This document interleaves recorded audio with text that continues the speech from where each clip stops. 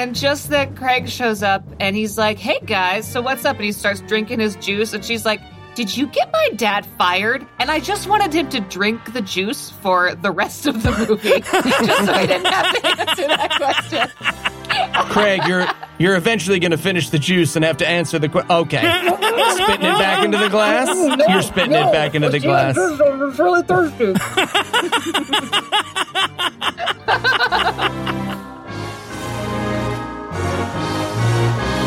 God-awful movies.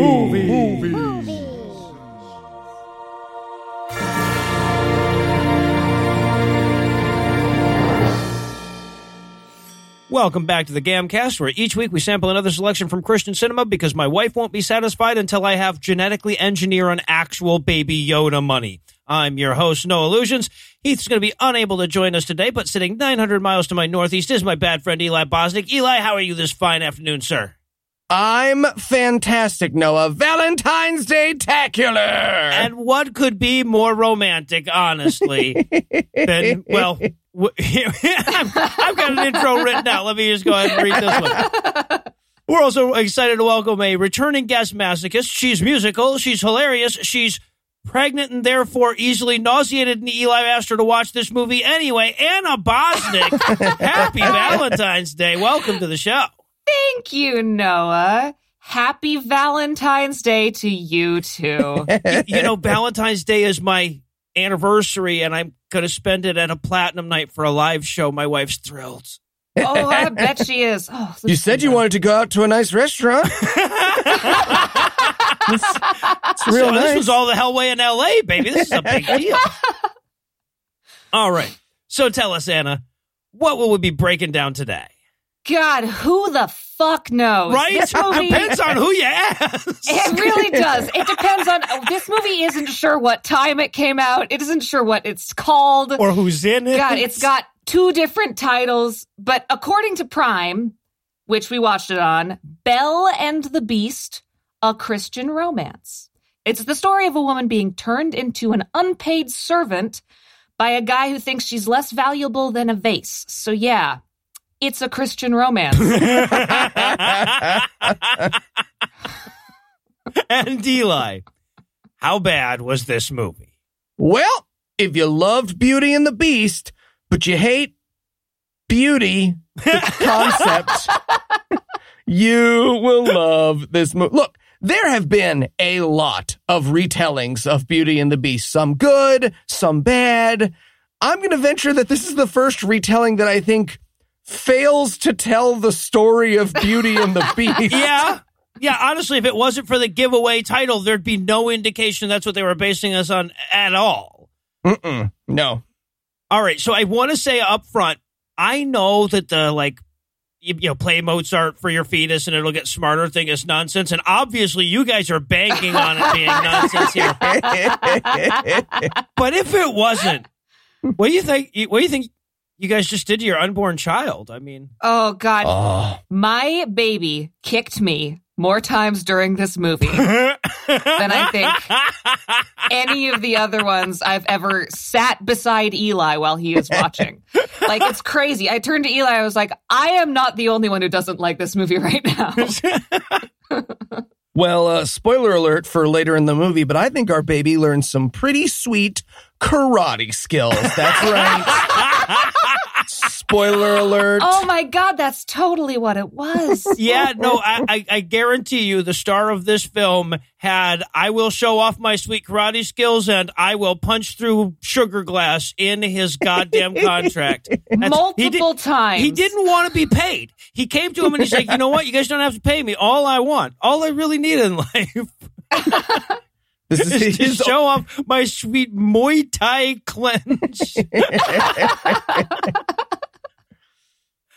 All right, so is there anything you guys want to nominate this one for being the best at being the worst at? Oh my God, there's so much to choose from. I'm going to say best, worst concept of dates. Dates like as in going on a date? No, as in going out, where people think that going out means literally just going outside to do stuff. Yeah, outdoor shot counts as a date in this movie. Spoiler alert. Yup. You're right, actually. In fact, throughout the movie, people do stuff outdoors that you wouldn't want to do outdoors. And it's perpetually winter in this town, apparently. So, like, it's stupid. Yeah, no, actually, like, best worst understanding of outside would also be a good nominee. That would be a very, yep. All right, well, you know what? Interestingly enough, I'm going to go with best worst understanding of inside in a sense. Mm-hmm. So, very clearly, part of this movie is getting good video of this mansion that is probably for sale, right? They rented this mansion, and the person was like, okay, but I want good video of every single room. So, like, we will, for no reason at all, we'll have scenes that take place in the garage and in the hot tub, in the fucking help's kitchen and shit. They'll be like, why are we in this fucking walk-in closet right now? I was like, oh, right. Hanging thing. Spacious. See, judging by the mix of like decor, I was assuming that this was multiple different hotel lobbies that they were shooting in. But that, you know what? Your idea makes more sense. Yeah. Also, we'll never forget hot tub room. We'll get to it, but we will never forget hot tub room. Ever. It's imprinted in my memory. See, I was going to go with best worst villain comeuppance. So, spoiler alert, the villain of this movie is a serial killer-esque level stalker who gets the protagonist's dad fired, and his comeuppance will be a shove. Yep. I don't know that this movie knows that this movie's villain is a villain. There's like a 40 to 50% chance in my mind that if I asked these writers, they'd be like, I mean, Craig's heart is in the right place. Show up at someone's house to ask him on a date. Yeah, man, it's Me Too the person, but this was filmed in 1998. So, they didn't know back then. Yeah, exactly. Like, no, I was actually shocked by the end of it when it was like, okay, they do know he's not the good guy, right? Like, because for a long time it played like he might be the love interest. Like, the story might actually be about her eventually, like, stopping being such a bitch and going out with him, right? Yeah, man, we've seen movies that were like that. Yeah, exactly, right. 235 Christian movies later, you never assume the weird guy who shows up at your house is the bad guy. Yeah, right. That's amateur talk. It's not the love interest. Particularly if it's him or the rich guy. Yeah, exactly. Right. So, well, I'll tell you what, there's a lot of petulant misogyny to come. And since Eli's been off Twitter for a while, he's not prepared for that stuff. He's going to need a quick break while he steals his nerves. And when we come back, we'll dive into all the petulant misogyny that is Belle and the Beast, a latter-day Christian romantic tale. Okay, ready? Do you have the jelly bean? For the last time, yes, I have the jelly bean. Okay. Go. Yankee Doodle went to town riding on a bus. Hey, guys, I'm really sorry that I have to ask this, but what are you guys doing? Noah, what are you doing here? Oh, yeah, I guess that's a good question. In the world of this show, we all live in the same house, which admittedly feels way weirder with you involved. Yeah, especially considering I'm pregnant now. You're like Yoko Ono. Yeah, Jesus. Anna is way more talented than Yoko Ono. That's true. I'm sorry. I forgive you. Anyway, what are you guys doing? I'm trying to keep Eli in good dental habits. By bribing him with candy and singing a song while he brushes? Yep. Yeah. Why don't you just try Quip? What's Quip? Well, Quip makes good dental habits simple, starting with an electric toothbrush, refillable floss, and anti-cavity toothpaste. Does it have Mickey Mouse? I don't know if it has Mickey Mouse, but Quip's electric brush has sensitive sonic vibrations with a built-in timer and 30-second pulses to guide a full and even clean. Plus, Quip delivers fresh brush heads, floss, and toothpaste refills to your door every 3 months with free shipping, so your routine is always right. That does sound really good. And if you go to getquip.com/awful right now, you'll get your first refill for free. That's your first refill free at getquip.com/awful, spelled GETQUIP.com/awful. Quip, the good habits company. Okay, you're good. Jelly bean. Here. Yuck. Mint again. Doesn't that kind of defeat the purpose of brushing? Yeah, it would if it wasn't just frozen toothpaste. Oh, that's smart. Yeah. Mint again. All right, everyone. Welcome to the first writers' meeting of Beauty and the Beast, a Christian romance. Or Belle and the Beast, a Latter-day Tale. Yes. Or Belle and the Beast, a Latter-day Tale, in case this movie thing doesn't work out. Either way, hit me. Hit you? Not physically, like with ideas for the movie. Oh, okay, yeah. I mean, it's just the story of Beauty and the Beast, right? Right, totally. Well, I have seen that movie. So someone else can go first, I think. You know what? I've also seen the movie so many times. So many. Someone else. Right, yeah. Someone else should go first. Just that isn't me because I've seen it Wow. Yeah. so much. Seriously? Okay. So it's about this girl. Who's Christian? Helping. Yeah, she's Christian. Yeah, she's Christian, sure. And her father is kidnapped by a prince who's been turned into a beast. Which in our version will be extorted by an ex-alcoholic. Mm-hmm. How are those two things similar? They're both mean. They are both mean. Yeah, both mean. Jesus. Yes. Lots of him. Anyway, so they fall in love, and this guy from the town gathers up a mob to kill the beast. Oh, wait. In our version, who's the guy from town? Oh, so his name is Gaston, and he's super pushy and gross. Yeah, it sounds to me like he just really likes Belle. Yeah, I mean, really, why was Belle wearing that anyway? Great point. That's a great point. Again, what? Never mind. We'll figure it out. Yeah. Anyway, at the end, she kisses him, and he turns back into a human. Christian. Great. Okay, well, that's our movie. Now, on to serious stuff. What's our third backup title in case this doesn't work out? Ooh, how about please, please, please, please watch this? I Oh my love God. it. And we're back for the breakdown, and we're going to start off with a logo that makes you just instinctively think, oh, this app is going to suck. Whizzin' Quest, motherfucker. Brought to you by the fact that 2/3 of Amazon Prime is just verbose YouTube, right? Yes, it is. Oh, yeah. God, we're like by the logo I've already given up, and then the music starts. It's so goddamn boring. Oh, my Ugh. God. They were trying to go for the actual Disney movie music or something like it, because it's like this little piano line that sort of kind of sounds like the music from the beginning of it. It's not. How dare they? Basically, how dare they try to imitate that award-winning fucking soundtrack? Yeah, it's the Chinatown Gucci knockoff of that soundtrack. Yeah, Yeah, exactly. with not even a real piano. With just like a piano track on a keyboard. Right. Yeah. Oh. Ugh. Ugh. All right. So we start off with, we got this narrator, right? Because we desperately have to tell people that this is a Beauty and the Beast retelling, otherwise they wouldn't notice. So we start off with this narrator going like, once upon a time, there lived the prettiest girl in our Christian acting class and a guy who had a pretty good set of abs on him. So we made a fucking movie.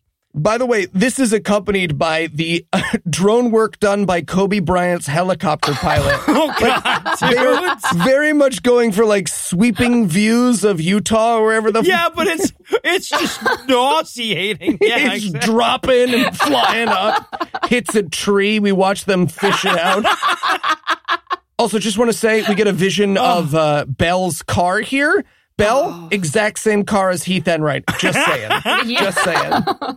Yeah, and this movie originally was made in 1998, and they're like, there was a beautiful girl named Belle. She loved her family, she loved God, and I gotta say, anybody named Belle in the 90s, any family that named their daughter Belle in the 90s does not deserve their daughter's love. Yeah, it's a rough one. So, yeah, and so we introduce her, and yes, she's very Christian and loves Jesus a ton. And then we introduce this angry rich guy who everyone in town, he's so angry and bitter that everyone in town calls him the Beast. Yeah, and in between that aerial shot and this shot, someone has slathered the lens in Vaseline. Yeah, this is the first hotel lobby shot that we get. Yeah, the first of many. Oh, many. All right, so it's time for us to meet the Beast, and he's bitching at this poor old lady that he has. She's his maid, cook, servant. Mom. Yeah. Yeah, right. Who is either Mrs. Hagen or Mrs. Haywood. I think it changes throughout the thing. It's Mrs. Actually, it's neither. It's Mrs. Haygood. Haygood? Yeah, at least Okay. according to IMDb, that and the All credits right. at the end, it's Mrs. Haygood. And he's like, immediately, like with the very first scene of the movie proper, she slides him over what looks like a pretty damn good breakfast, and he just goes, that looked like an awesome breakfast. It had- That made me like, I need bacon right now when I saw that. yeah, right. It had like, there were 4 slices of bacon, there was some fruit with some like compote shit going on over here, there was some eggs. It looked great. He goes, what the fuck is this? I want this. And then he storms off.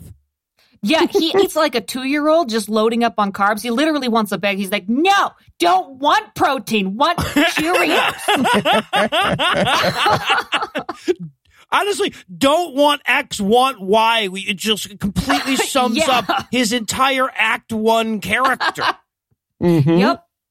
Also, the clothes in his closet are brought to you by the designer from Night at the Roxbury, it seems. There isn't a fabric in this guy's closet that does not shine. Nope, not at all. I just, because he keeps, like, throughout the whole movie, he keeps bitching at Mrs. Haygood. I wanted so bad to find out, like, the Act 3 twist is that's his mom. You know, his last name is Haygood, but no, anyway, yeah. So, and like and they have to do this like 4 times so that you really get that he's an asshole, right? So she's like, here's your breakfast. She's like, well, here's your newspaper. She's like, fuck you. I don't even like this paper. She's like, just a reminder, the fireplace repairman's come by. Fuck you. Why would I want to know about my fireplace? Right? Like over and over again. Yeah. There's also this amazing moment as he exits the scene where she goes, oh, Eric, what do you need solitude for? And I wrote in my notes, me to Heathen, right? All right, so now we're gonna cut in to a dentist office where we meet 2 women, one of whom is the girl from Passage to Zarahemla. Ooh, What? yeah. It's one of the Wait, is Anna play that character? no, not Anna, the Oh. main character, Belle, Oh, the really? chick with the dimples you could fuck. Sorry. That I could fuck. I can't really speak for anybody else. But yeah, but I knew I recognized her from somewhere. I looked at her up on IMDb, and yes, she has been in a Christian movie before. She is a Mormon Christian actor, and yeah, we first met And her when Mormon. she was like 16 or something, playing the love interest in Passage to Oh, Zarahemla. my goodness. Yeah, and hey, I'll say it. Her career has gone exactly the same hill. Yeah. Not uphill, not downhill. Straight hill. She invents the straight hill career. It was a plateau. Yeah, no, we and I think it ended after this movie. Oh, wow. So this dentist's office, all right, they are dressed like dental hygienists. This is the first where I'll be like, okay, cool. She's got, but they're talking about her doing homework tonight. So like, okay, cool. So she's going back to school to maybe become an actual dentist instead of a dental hygienist, right? Because she must have already had some medical training if she's a dental hygienist. I will be wrong about every assumption I make about this woman. Oh my God, her educational pathway is so baffling. It makes no sense. She must be like 34 and have had 7 false starts and shit in her career or something. I have no fucking idea. She's got like a Oh, man. Cecil level education. It's weird. And by the way, and just when you thought that this Christian movie was going to pass the Bechdel test, the 2 of them are I just did talking not. about, oh, you sure work very hard. And yeah, I'm going back to school, blah, blah, blah. Then at the very end, they reveal that the entire point of the conversation is that one of the girl's male cousin is interested in the other one. Yep. So, yeah. Yeah, she's like, please go on a date with my cousin. He could tie his shoes and everything. But she is not interested. No, Nah. she is not. And by the way, this is quite literally all that these 2 characters will speak about is, do you want to fuck my cousin now? It's like a new Verizon commercial. It's all anybody wants to talk about with Belle because she's like, oh, yeah, no, I got homework. And they're like, why would you want an education? You have a vagina. Fill it. Yes, Like- right. Right. And that is virtually every character's assessment of her upon meeting her. Yeah. Yeah. All right. So we cut over back to Rich Guy. He's at his house. There's a guy there fixing his fireplace, and he's yelling at his assistant, who he then fires. universe, right? He's all angry at her for fucking up the big thing, the businessing. Yep. Right. And they do that weird movie trope where it's like, you're fired. You can't fire me. I quit. And I have never understood that in movies, but he has the weirdest take of it at all, where he's like, I'm not going to pay you for the last few weeks because that's how quitting works. Yeah, he acts like we were talking about before, he acts like a grumpy 2-year-old. Like he is seconds away in the end of this scene from stamping his feet and holding his breath. Yeah, exactly. Okay, so she storms off the assistant. She gets fired or quits or whatever, storms off. And then, just then, the poor fireplace repairman accidentally knocks over a vase. Oh, see, at this point in my notes, I'm like, well, luckily electricians tend to have insurance for that shit. I mean, I was a fiddle teacher. And right. I was covered for breaking something in someone's fancy right, penthouse. yes, So like, exactly. Oh yeah, it'll be fine. He'll just do this. But little do I know. No, not in this. They don't have shit like that in this universe. No. Apparently, because Eric immediately screams at him, do you know how much this is worth? It's worth more than your life. And I just wrote in my notes, I measure stuff in lives. Yes. This vase was worth more than the lives of mere mortals. Well, then why'd you have it just sitting on that fucking pillar, you idiot? So, and then, because again, this movie, this insurance-less universe that they live in, I don't know what the fucking rules are here. He goes, I'm going to call your boss and get you fired for knocking over my vase. Like, that is not how any fucking job works. But everyone in the movie will act from that point on like, well, yeah, no, he does have that right. He can invoke the get you fired for breaking his vase card at any time. It's true. Yeah, and at this point, he says, well, this is broken now. I had gross breakfast. I fired my thing. I've ruined my day. It's all your fault. Yes. he also threatens to call the police, and I really wanted that to happen. Just like, hello, police. Someone here accidentally broke something of mine? What do you mean, stop calling here? I am not a tattletale. You're a tattletale. I'm a very supposed to sell me the toothbrush at the price that's on the box. Didn't have a receipt on it. That means it's free. What I love, too, the way that they set the stakes up for this, he goes, I'm going to call your boss tomorrow morning and have you fired. He's like, why not? Just why not right now? Because it's obviously this is working it's still hours. Light outside. I'm working. So I've got a busy day today, but tomorrow between 9 and 9:30. That in right now. All right. So, okay. Then we cut to what we eventually realize is that guy's family, which includes Dimple Girl, Belle. And that's how stupid this fucking movie is. I had her down as Dimple Girl because I'd forgotten the character's name. She's in the title. Anyway, Belle is... One of the titles. Right. Thank you. One, but not the other. So, yeah, she is the oldest daughter of the fireplace repairman, and he also has 2 younger kids. So we're meeting all of them. But at first, we think that she's the mom. I had to delete so goddamn many notes when I realized what the dynamic of this family was. Also, I just need to point this out. Someone appears to be making tea in the background of this scene at the full volume of anything else in this scene. Yep. Oh, I have a lot of audio notes as we go forward. Yeah. Oh, yeah. Someone might as well just be saying, Lou, not controlling the Foley stuff. Not controlling the Foley stuff is my favorite stuff.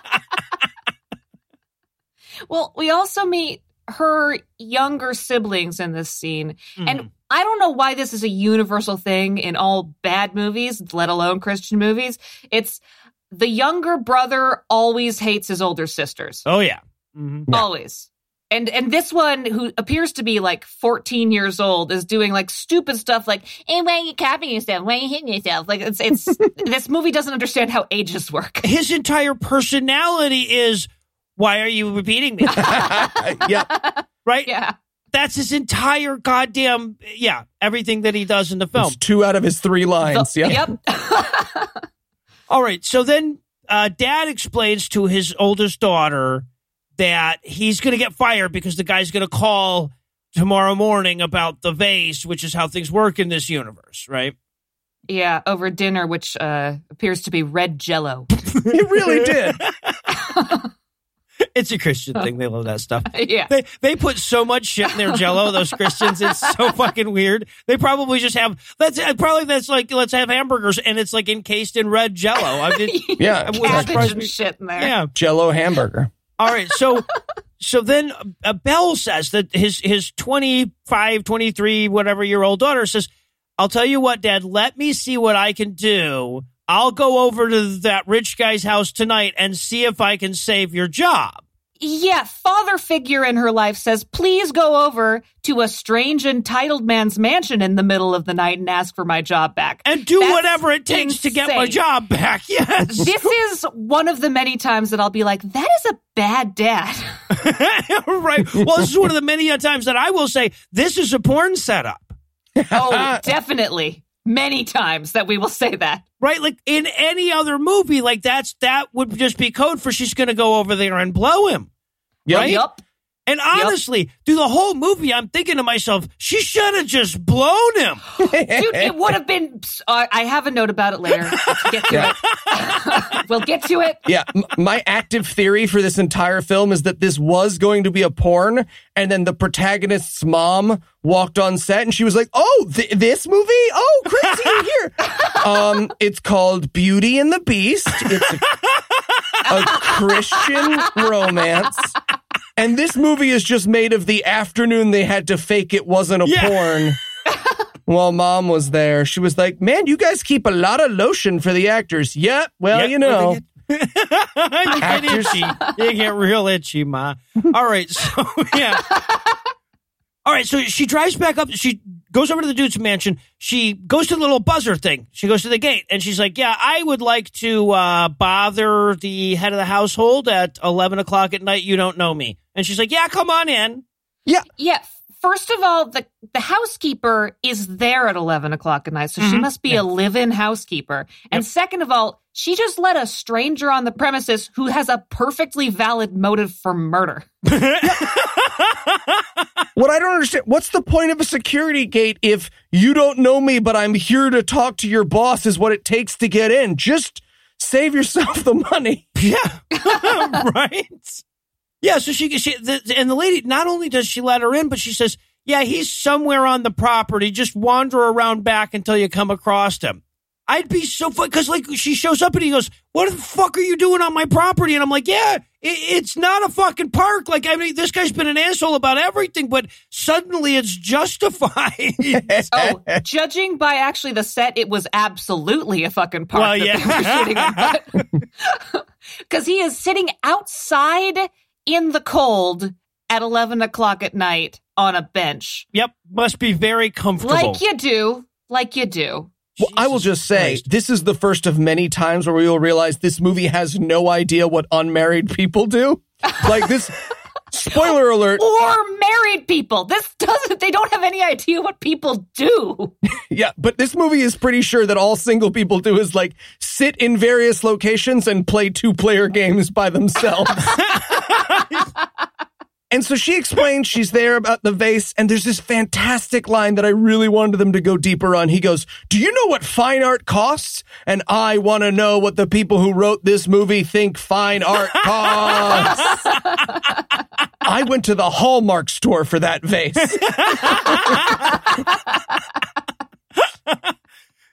They only had that one at the Cracker That was Barrel. it. That was what they had. That was the nice one. I love, okay, here's my reading of this movie, and this is so much more fun than this goddamn movie's reading of itself.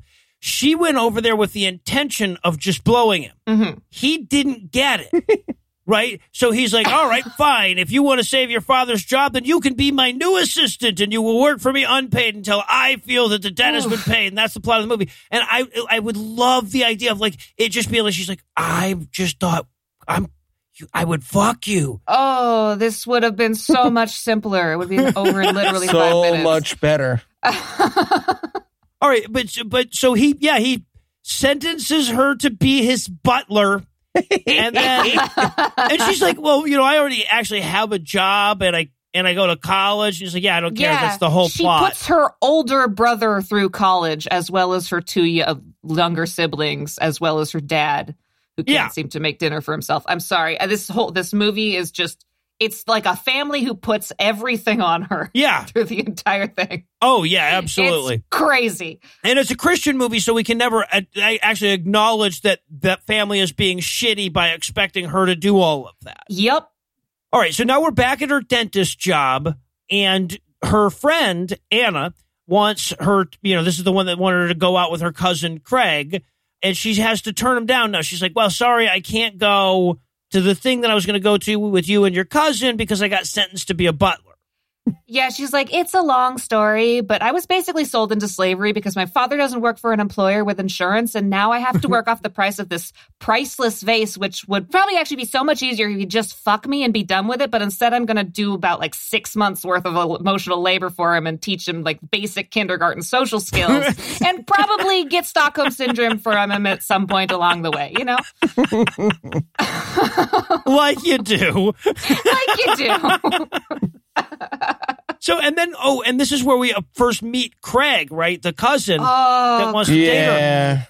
The fact that the cousin looks like Gritty is a downside. See, I had Craig as poor man Steve-O, but that says a lot because Steve-O is poor man Steve-O. Yeah, exactly.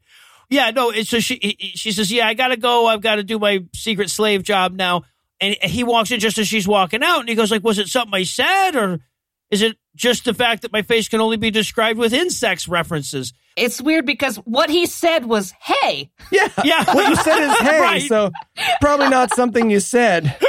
No, it's the way you look, man. It's your visage. It's your whole thing. So yeah, okay. She shows up to be an assistant at the Beast's house. And I just want to say, this is a quote-unquote mansion, and if reviewing 235 Christian movies has taught me anything, it's the terrifying idea of what Christians think nice and fancy mean. Yeah. Yeah, she's greeted by the housekeeper, who looks like every single woman I've ever met at a church gig. Yeah, it looks like somebody that calls everyone dearie unironically. Yeah. Yep. Shows you where the coffee is and where to stand. Yeah.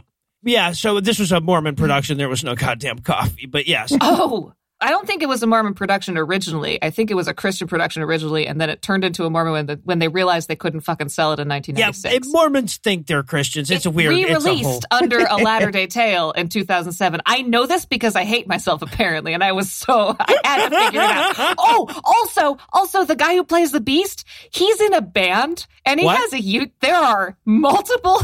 music videos you can watch from his band. We watched a lot of Karate Punchy Man is in a band? Mm-hmm. He's in a band, and some of them have plots. They're really, really bad. It's amazing. One of them, he's a fashion photographer. Anyway, it's like this whole thing. Sorry. I digress.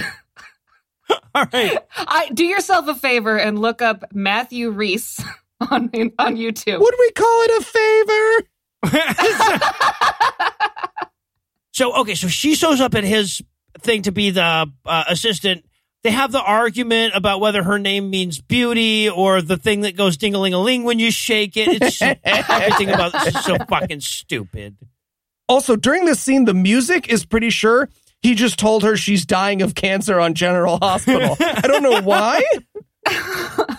Well, she seems to be confused about the concept of running errands as his assistant. Yeah. What does she think assistants do? Right. Right. He's like, here, I have some errands for you to run. She goes, oh, what did you... Oh, okay. Errands? Again, Noah's theory makes perfect sense. She was like, oh, okay, you don't want to fuck me now. You want to do some weird secretary role play. And then she shows up and he's like, dry cleaning. And she's like, this is weird foreplay. I'm just going to say it. It's a weird scene. All right, so she comes back with the dry cleaning, and he tells her to put it in the closet, so she wanders around the house looking for a closet with suits in it. She is an idiot, right? Yep. Well, this is the part where I was like, okay, so they're going for, the Beauty and the Beast scene where she's, wandering around and trying to find the East Wing where he keeps his enchanted rose that makes him more of, I guess, a nozzle every time a petal falls off. And I was just hopefully a mahogany side table will anthropomorphize and start singing to her or some shit this year, because I need something to get me through.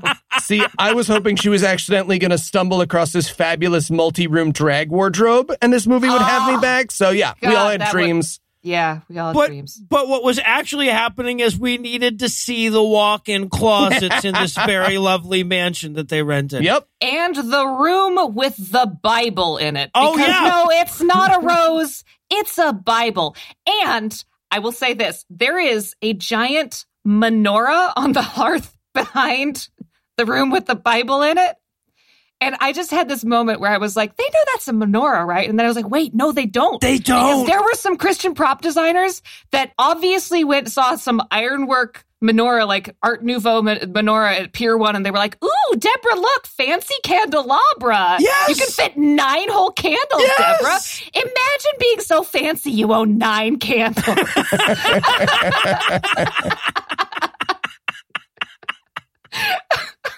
I was thinking of the same thing as I saw it. I was like, they don't even know, do they? They're all the fucking way out in Utah. They have no goddamn idea. I was like, please let the menorah start singing.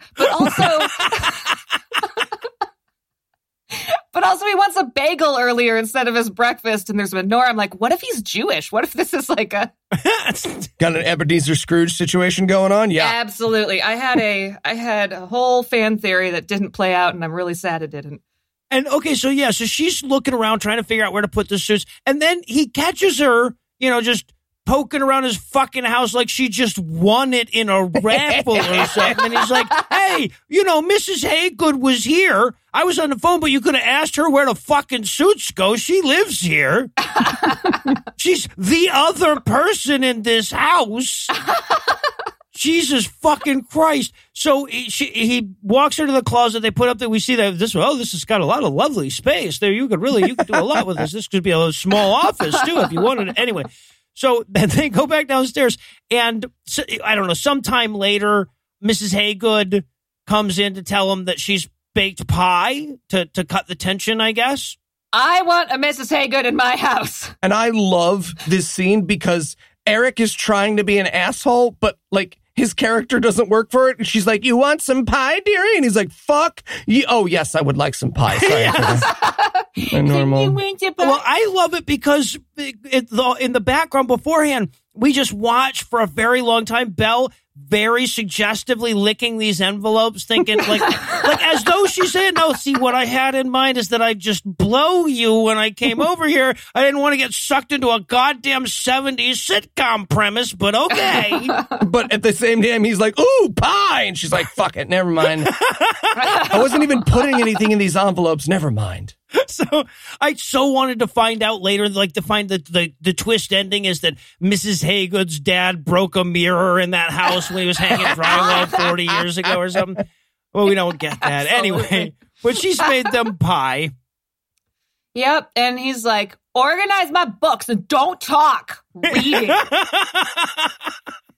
All right. So anyway, she's working for Eric Moore. Right, we have to see what a dick he is. He's like, go get me a phone number. And she gets the phone number and he goes, this is the wrong phone number. And she has to go get another one, right? Well, yep. He says, no, it's a different one. It's on the credenza. Yeah, I could have sworn he said cadenza. And I rewound it and I was like, what the fuck is that? Like, yeah, bud, maybe it's in the giant solo in the middle of the symphony. I was like, sure. But I rewound it and I was so disappointed. Yes, it was. He got it right. See, I wanted him to keep naming more and more obscure furniture that the number could be on. He's like, no, the cravat hanger. What are you doing? The ottoman. No, not that ottoman. The Swedish ottoman. The new Dutch one. I would just like to thank Google for weird furniture resulting in lots of words I could use for that joke. Oh, just good to know. Oh, also, this is where we first see that he likes to play basketball by himself when he's not oh my God. Sitting out in the cold. I wanted him to be doing the announcer voice also, and like the sound of like, Josh, he's going, wow, the Broncos won, yeah, yeah. And they just like has to like run off into the bushes and get it again so he can do it. All right, so now we have Belle at home. She's studying her Bible when Insect Man shows up to see if she'd like to go on a surprise date. Does that work? Surprise dating? That seems like a dumb fucking idea. This movie seems to think that well-intentioned guys will just show up at your house being like, hey, want to go out? Yeah, that's how they seem to think it works. Yeah. So he says, you want to go out for ice cream? And she plays along. She's like, yeah, sure, I guess I will go with you for ice cream. Yeah, I'd like a change of pace. What going out for ice cream means in this guy's head is going outside to the porch and, have some Ben & Jerry's that I already went to the store for. Yeah, I picked out your flavor. You don't even get to pick out your own goddamn Ben & Jerry's flavor. Yes, I didn't even give you the choice of the two that I had. And then later he takes some of hers without asking. Well, and what? He had ice cream in his pocket? Right? What was he going to do if she said no? Would he just sit on her porch and eat both of them himself? Sit on her porch and eat both of them. Absolutely. Yeah. See, it's episodes like this where we need Heath on the line to tell us what he would have done in this situation. Sit on the porch and eat both of them, I can tell you. Or just go inside to eat your ice cream. There is snow on the ground. Yeah. Why do you want ice cream in the fucking snow?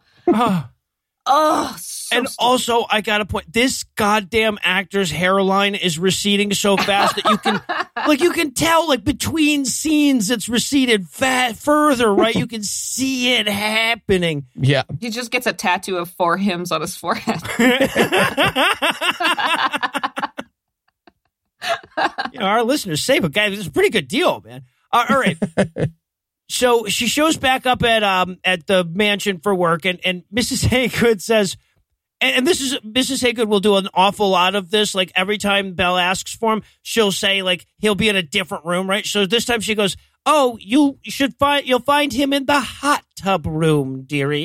She says the spa room. Oh, the spa room. That's it. Yeah, exactly. Oh God! And by the way, the people who made this movie think a spa is just a room with a hot tub. And also, by the way, not a room that seems like a hot tub should go in it, like a fucking library that you just set a hot tub in the middle of. It's so weird. Literally right next to the library that you know what's good for books? Steam. Hot water. Yes. Hot water, having water around, real good for books. Anyway, so you'll go find him in the spa room. And I was like, Eli, this is the longest intro to a porn you've ever made me watch. I can't believe I fell for it a third time. At a certain point, it felt like the filmmakers were doing that on purpose. Yeah. Right? They were trying to tease you into the next scene. You don't know, they could fuck in this scene, right? You know. No, they're not gonna. It's Christian. He's got a Bible. And he's like, go read something or something after you bring me the one thing that I wanted. And she goes and she reads the Bible. And I'm like, Belle, the Bible is his rose. Every time you read it, he will turn a little bit more into a douche nozzle. I'm not a shitty person. A physical nozzle end of a douche. You gotta stop touching the Bible. Yeah, this is where they have their little Bible fight, right? Yeah. So he's like, "Oh, I hate that book. Get it away from me. It burns." And he throws it in the hot tub. And she freaks the fuck out. Yeah, nobody throws Jesus in the hot tub. She dives into the hot tub to get it and shit. Yes. Her actual line here is, "Look, I don't know you or your reasons." What? Amazing. What? Yep. Fantastic writing. But yeah, he storms off after throwing the Bible in the hot tub, and she pats it. She's like, "Poor Bible. There, I shall nurse you back to health." Yeah. And for those paying attention, when he goes off, he's like, "Hey, Mrs. Haywood, what's for breakfast?" He was hot tubbing before breakfast. Yep. All right. And okay, this is amazing. So he yells at Belle, tells her that she needs to go pack his suitcase for this trip he's taking. Doesn't know how long he's going to be gone, what kind of weather there's going to be, what kind of events he'll be attending. He just says, "Go pack my bag." And then we get my favorite moment in this fucking movie. This movie's free on Amazon Prime. You should watch this goddamn scene. It occurs at 21 minutes and 20 seconds, okay? She's calling her friend, the other oral hygienist, calling her friend to bitch about how much she hates the job.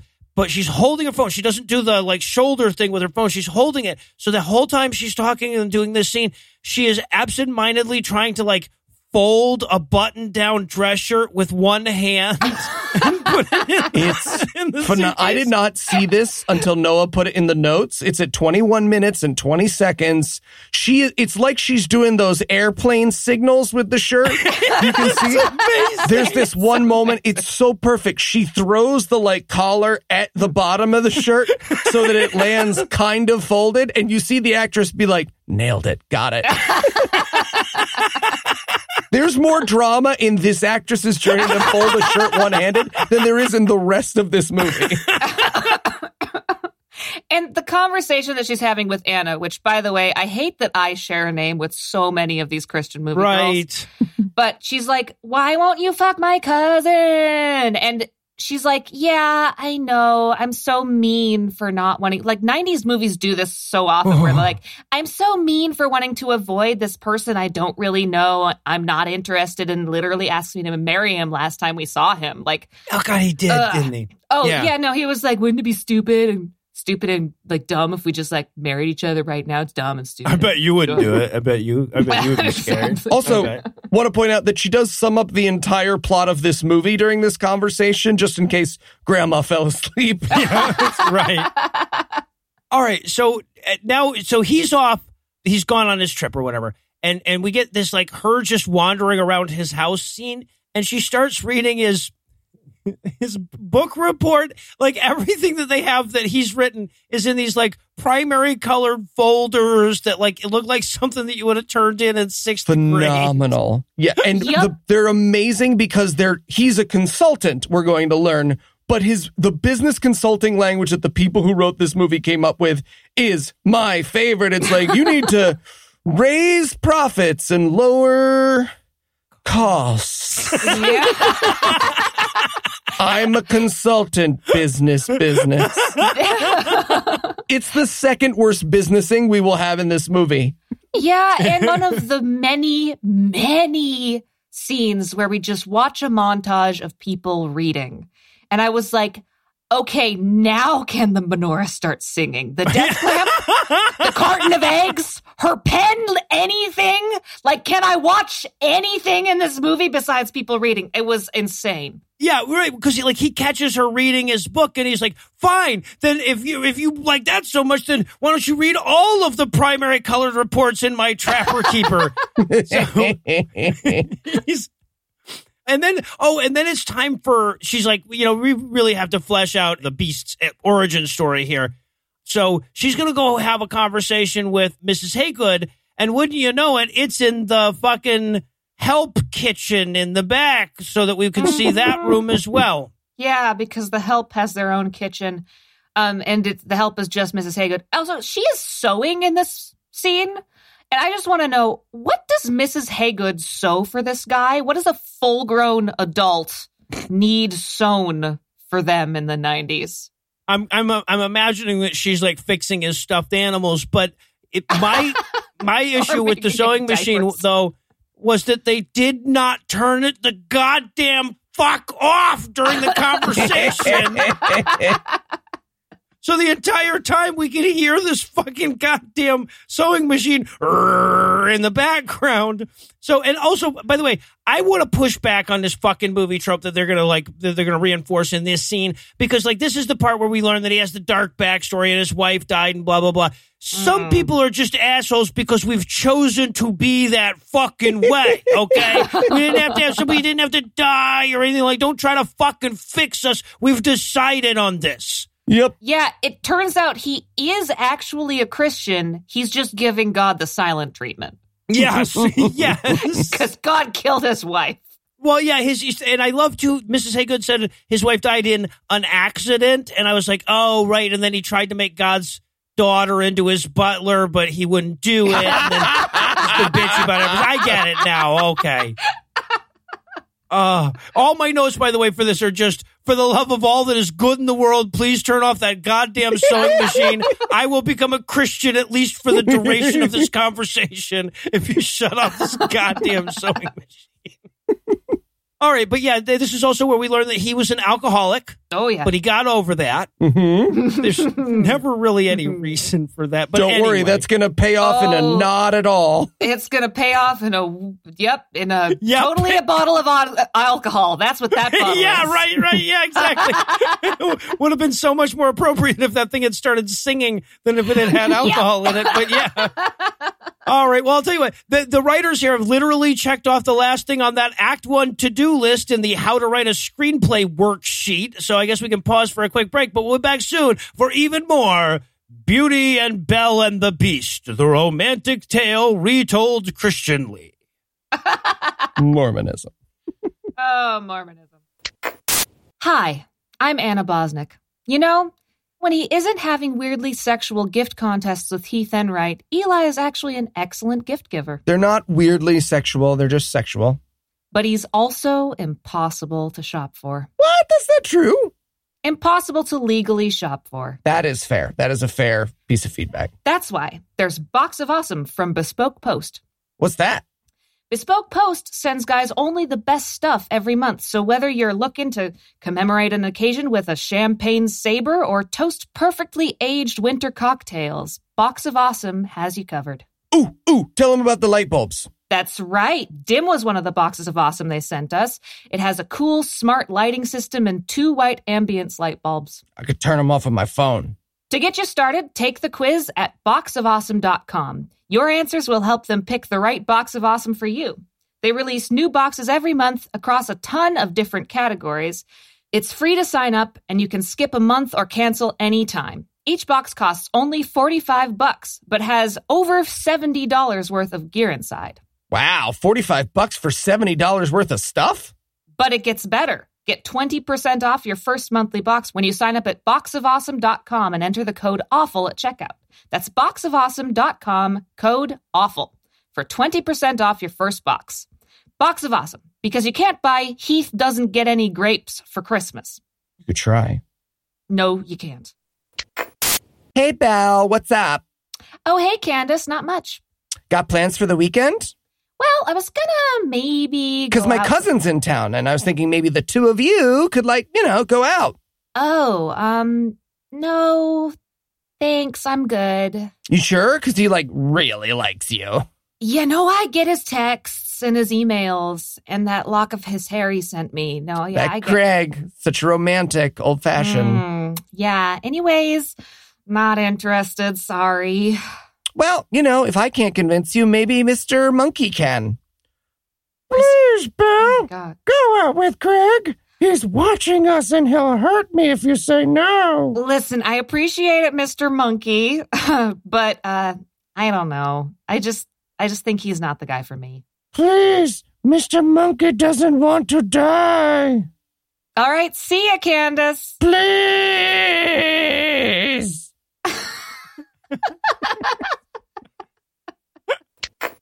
And we're back for more of this shit. We're going to rejoin the action with Belle asking if she can work even more for free when she gets home, right? Because she's reading the reports and she's like, I didn't get done with all of them. Can I take them home and do even more work for you for no money? Yeah, I don't understand why she wants to do more of this stuff. She's already putting her older brother through college and making dinner every night for her, I almost said kids, her younger siblings, and going to school and working at an orthodontistry place. Yeah. That's enough. One would think, yeah. So she's back home and she's reading through the reports, and Craig calls to see if she wants to go out on a surprise date with him again. I wrote in my notes, Craig is outside in a tree jerking off to her through the window. Of course, as a joke, but it turns out, yeah, he's actually asking her this from out front of her house. Yep. Yeah, so far he's asked her out for ice cream, which meant Ben & Jerry's on the porch. Right, yeah. Pocket Ben & Jerry's on the porch. What does he think going to see a movie or going out to eat means? No, I don't want to eat cold takeout in your truck or watch YouTube videos on your phone. That's not what I want to do right now. Yeah, exactly. He's got a fucking Blockbuster rental sitting on the porch. He's like, we can see it from here. If you hold up the tape, you can see the whole thing. Yeah, and look, and because her sister comes by and her little sister comes to her, she's like, "Hey, did you shoot down that boy that was calling?" It's like, she didn't shoot him down. She like asked him to plan something with more than like 6 minutes notice, right? Less because he's outside right now. Yeah. Yeah, he's a boy. Why aren't you fucking? I don't understand. This little sister's quiz round gets weird. She's like, "Oh, was that Craig? How does the clitoris work?" All right, this is Kelly. Kelly is my favorite character. And also, by the way, Kelly is the best actor in the goddamn movie, right? She's the only person who seems like she belongs in a fucking movie. Mm-hmm. Sure. But she's talking to the sister, and she's hamming it up, and she's goddamn hilarious. And she's going like, she's asking her about kissing. She's like, wait, does the boy go left and the girl go right, or the boy go right and the girl go left? And of course, her sister's like, neither, you fucking idiot. You'd be facing the same goddamn direction if you did that, you fucking putz. Think it through. Think through the logistics of this. Think. Anyway, so. Yeah, girl needs better sex education. Well, yeah, right. No, this is a Utah movie, isn't it? Right. So, yeah, there's no fucking idea. She probably thinks that's how babies are made at this point. All right, so now, okay, we rejoin Eric, this time in his giant podcast listening room. Again, I love what Christians think is nice. He's watching TV on his luxurious set of lazy boy chair. They're sitting next to each other, yes. I love, so he says, you've read my reports. What can you tell me about my job? And she's like, the Oxford English Dictionary defines your job as, the writers themselves could not tell you what a consultant does beyond consults. Yeah, she says, I really liked your analysis. How would she know if she likes his analysis? She's just reading the analysis without seeing the fucking company. She doesn't know what he's analyzing. Really? You thought that advice that Wendy should start selling shirts was good, huh? Ooh. Yeah, and she's like, well, you could be nicer. Like, you tend to just, pick them apart and tell them all the wrong things they're doing. Well, yeah, that's what he's doing. He's like a dominatrix for companies. Is what Well, also, this character we've already established is going to school for, an MBA. Right, you would think that they could have her say something more than you should be nicer. Yeah, she's going to school for an MBA. Yeah, but he's like, no, you don't get it. I'm the Simon Cowell of business consultants. It's kind of my thing. I'm supposed to be all mean and angry. It's so he starts, I guess, stomping around like a fucking toddler because she was, less. She says he was mean. Right? Yeah. Right. Exactly. Slamming doors like me when Anna won't let me dress as Santa and wander the streets of our neighborhood covered in fake blood. It's a whole thing. The only reason why I want to talk about this scene is that she then walks in while he's working out, and this is supposed to be like a cheesecake shot of him sweating, but he has the machine set to the lowest possible just weight. Picking up one of those little tiny weights. It's so funny. And, of course, this scene is really here because we haven't even seen the goddamn workout room yet. The home gym, yeah. Yeah, he's got a whole gym in there. Yeah, this is one of many scenes where he'll be like, okay, I'm going to wait until she comes right through the door, and then I'm going to do, a really cool bench press or something. Yeah, right. No, I'll do a cool spin kick just to see what I'm doing. Yeah. His first line might as well be 1 million? 1 million and one. Oh, hey. Didn't see you there. All right, so we check in with her at her dentist job. Yep. And, her friend is basically saying at this point, she's like, hey, man, this plot makes no fucking sense. Look, if your dad lost his job, if you were getting paid for all this work you're doing for this guy, that would make up for it. If your dad worked at McDonald's, this whole fucking movie makes no sense. I'm a character in it. Also, just have to point out, these orthodontists appear to have an open office plan, and I am not into it. No. Also, she's touching someone's teeth. So this is one of the reasons why I was like, she must have gone through medical school before this. Why is she quitting medical school to go get a fucking business degree? Are you kidding me? This is like a good paying job. Why wouldn't you go back to school for to become a dentist since she already has this? Nope, she doesn't. Anyway, sorry. No, and look, it's because what they could afford, like they had a buddy who had a friend who had access to this dental hygienist spot for them to do these shots in, right? Have her be a fucking secretary. Don't touch people's teeth if you don't have medical school. All right. So meanwhile, Eric's still businessing hard late that night.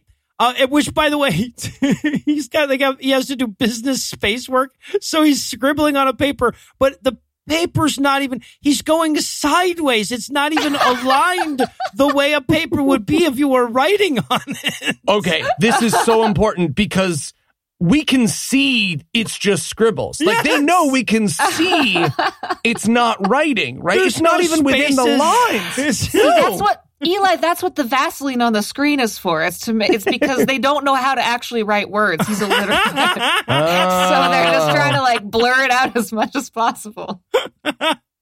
But Mrs. Haygood comes in and I don't know. She offers him something and he's like, yeah. Honestly, his comebacks in this are like a bad Chandler impression without the laugh track. So he's like, could you be more? Oh, could you be more? It's really awful. It's just, yeah. So, and I guess the next day, he's sick, right? So Belle catches him in bed and I guess they realize, well, we have to start changing his personality a little bit at some point because by the end of it, it has to be different. So that's what this scene does. He wakes up, she's putting his stuff away. She's like, oh, I didn't realize you were in bed. I'm so very embarrassed. And he's like, what if I was in the shower with my penis hanging out, huh? That would be even worse. Fun. A shower joke. Where are you going? Okay. And then he goes, Belle, I'm sorry I was an asshole to you yesterday.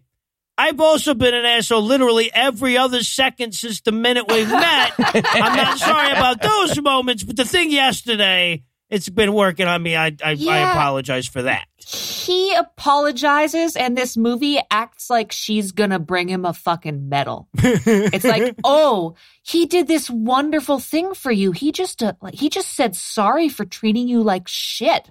Why aren't you automatically in love with him? Right. Why are you not crawling into that bed? What the fuck's wrong with you? Then there's this great fucking moment too, where later on, she's going he's got this bottle of booze, right, that he keeps in his office. Well, is it? It's a blue bottle with no label on it. Yes. It's honestly closer to fancy olive oil than it would be to booze. My note was it looked like something a cartoon character would put a note in or something like that. Yeah. Yup. And she's like, so why do you keep the thing around? And he's like, have you even drinked, bro? It's fucking hard. It's hard out there for an alcoholic. It's when he crazy. said that, I wanted her to be like, no, but I'm a Christian. I judge people for stuff that has nothing to do with me all the time. Yeah. Well, no, he's like, well, look, I need to have that there so that I have something to stare longingly at in Act 3 when our relationship is on the skids. Noah wrote this note contemporarily in the movie and that ass on. Yeah. Contemporaneously. Sorry. All right. So, okay. And then we have the moment where he gets a phone call that she takes. He forgot to do something while he was sick, and she takes the blame for it now. Yeah. For no reason. Oh, because he apologized to her earlier. That's the reason. It makes no sense, and it's supposed to show them becoming closer, but the only thing about this scene that I loved is that we see the overnight mail, and the way that the people who wrote this movie think overnight mail works is that you just write overnight on it in big red letters. There's no stamps, no scan code. It's just overnight in big red letters, and the fucking Tooth Fairy takes it on her way to Bayonne, New Jersey. Get it right, motherfuckers. Yeah.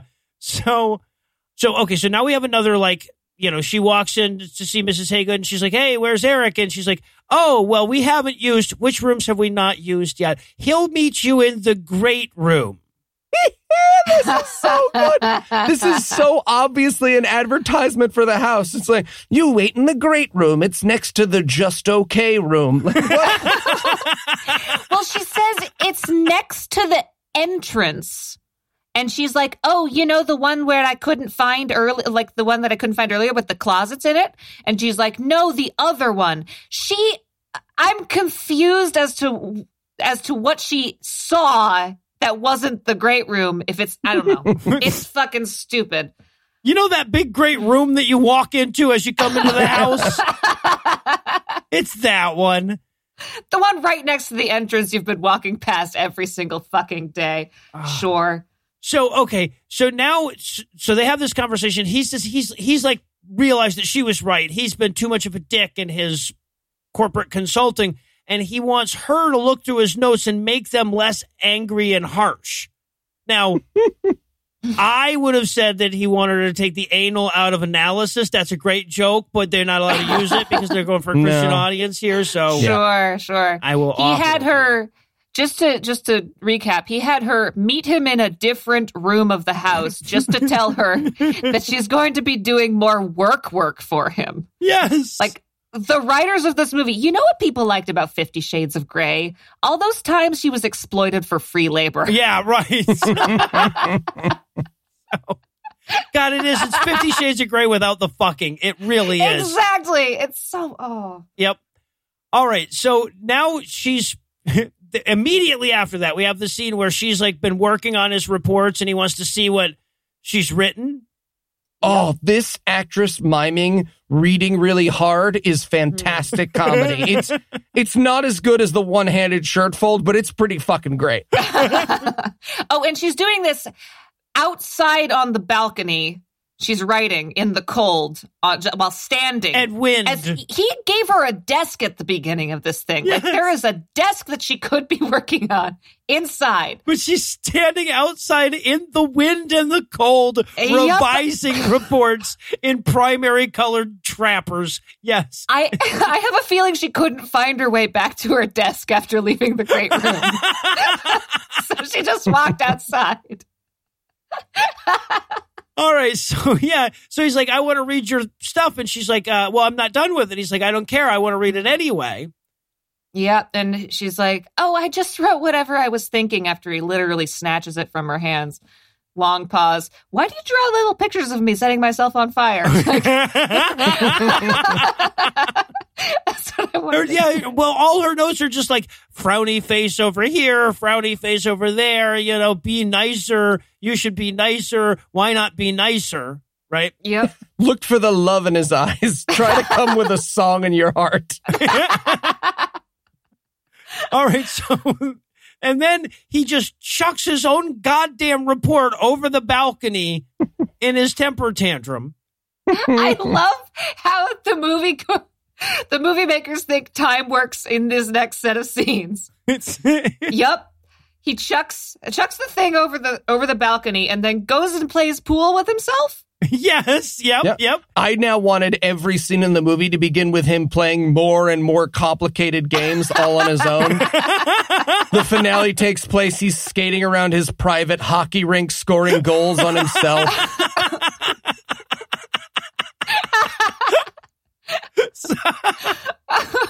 So it cuts to him playing pool with himself, and then to her, after the game, after he's played a full game, she finally has figured out her way downstairs to pick up the papers. Right. Well, and then he goes, she's picked up two of them by the time he comes downstairs and apologizes and helps her put these papers back together. It took her a whole game of pool to walk downstairs. Well, she had to find her way through the great room. And all right. And then, okay, so then they're going to wander down a garden path together and fall in love. Oh, they're going to leave half the papers on the ground. They totally are, yes. There's going to be like 4 or 5 papers still sitting there. And he'll go, walk down this garden path with me. She'll be like, fucking fine, whatever.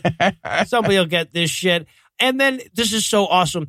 So they're walking down this garden path, and this is clearly all the lines were written before the writer saw the place they were going to be walking. The lines are very clearly written as though they're walking through a garden. but they're not. They're walking through a forest, right? So he's going dead like trees in winter. Yeah, right. She's going, it's so beautiful. And he's like, yeah, my wife planted all of this. I'm like, the trees? She planted a fucking forest? Was this 30 years ago and you came back? What the hell are you talking about? She also planted all that moss on the rock over there.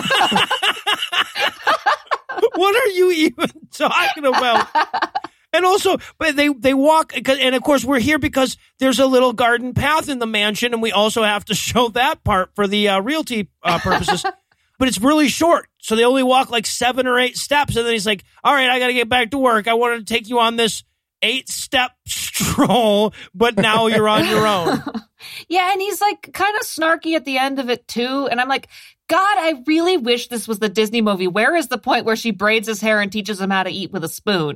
This is just so much business.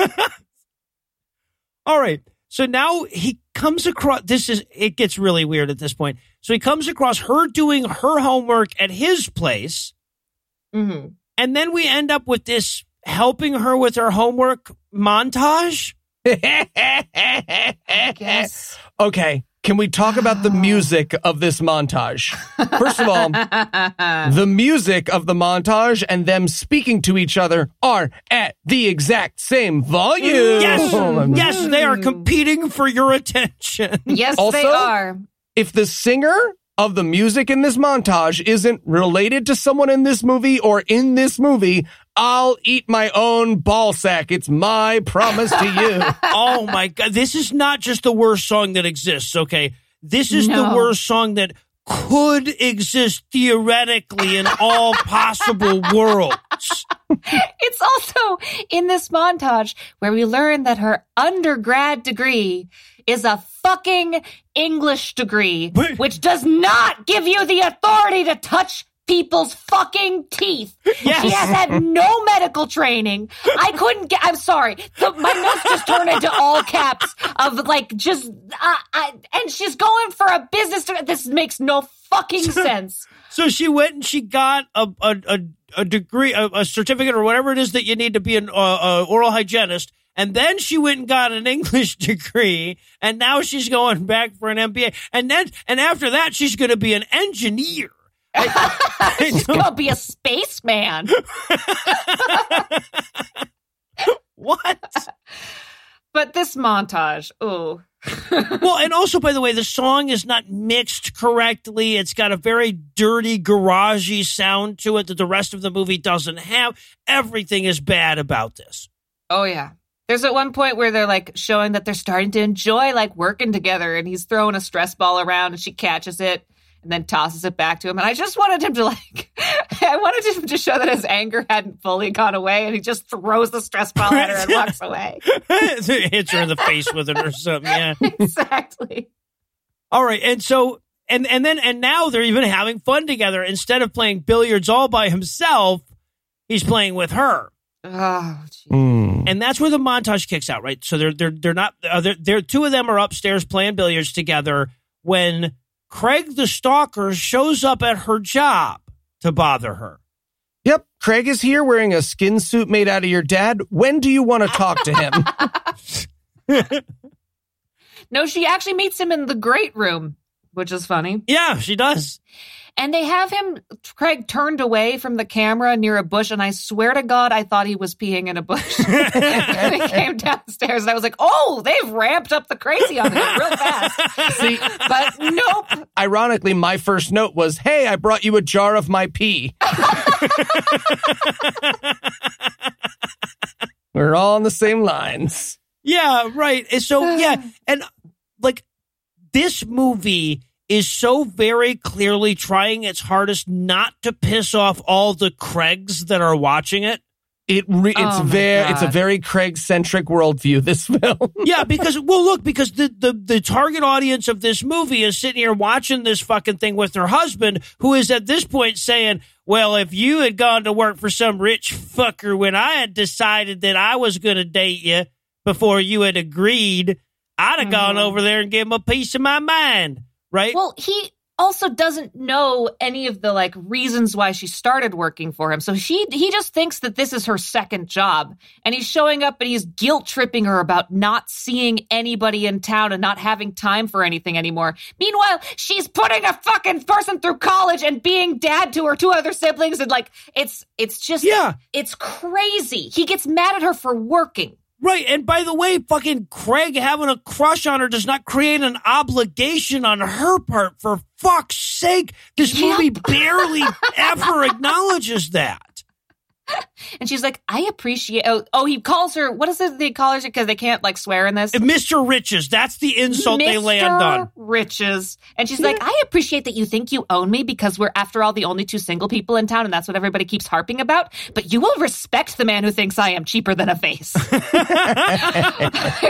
Well, when she calls him Mr. Riches, he might as well have used the N-word, right? She is... Exactly. He might as well have just thrown a Bible in a hot tub. She freaks the fuck out on that one. Yeah. Later in my notes, I write, riches is his word. You could say riches.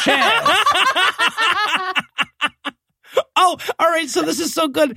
Then they realize that they haven't shot this. I swear to fucking God, they haven't shot any scenes yet in the 3-car garage of this mansion. So she literally catches, they have no reason for him to be in the garage. So she catches him like looking for something in his car. Yep. It's totally not him setting up, I bet she's going to like look at my sweet car collection. Yeah, right. Another like perfectly set up moment for her to walk in on. Don't mind me. This is my Lamborghini. But this is where he invites her to the big business meeting date. Dinner thing. Yeah. Me? A real dinner outside the house? We're not going to just eat Ben and Jerry's on your porch, are you? Because I've been tricked before. Fool me once, And so, we get a quick scene of her and her friend having the date, not a date conversation. Mm-hmm. And then he picks her up. Oh.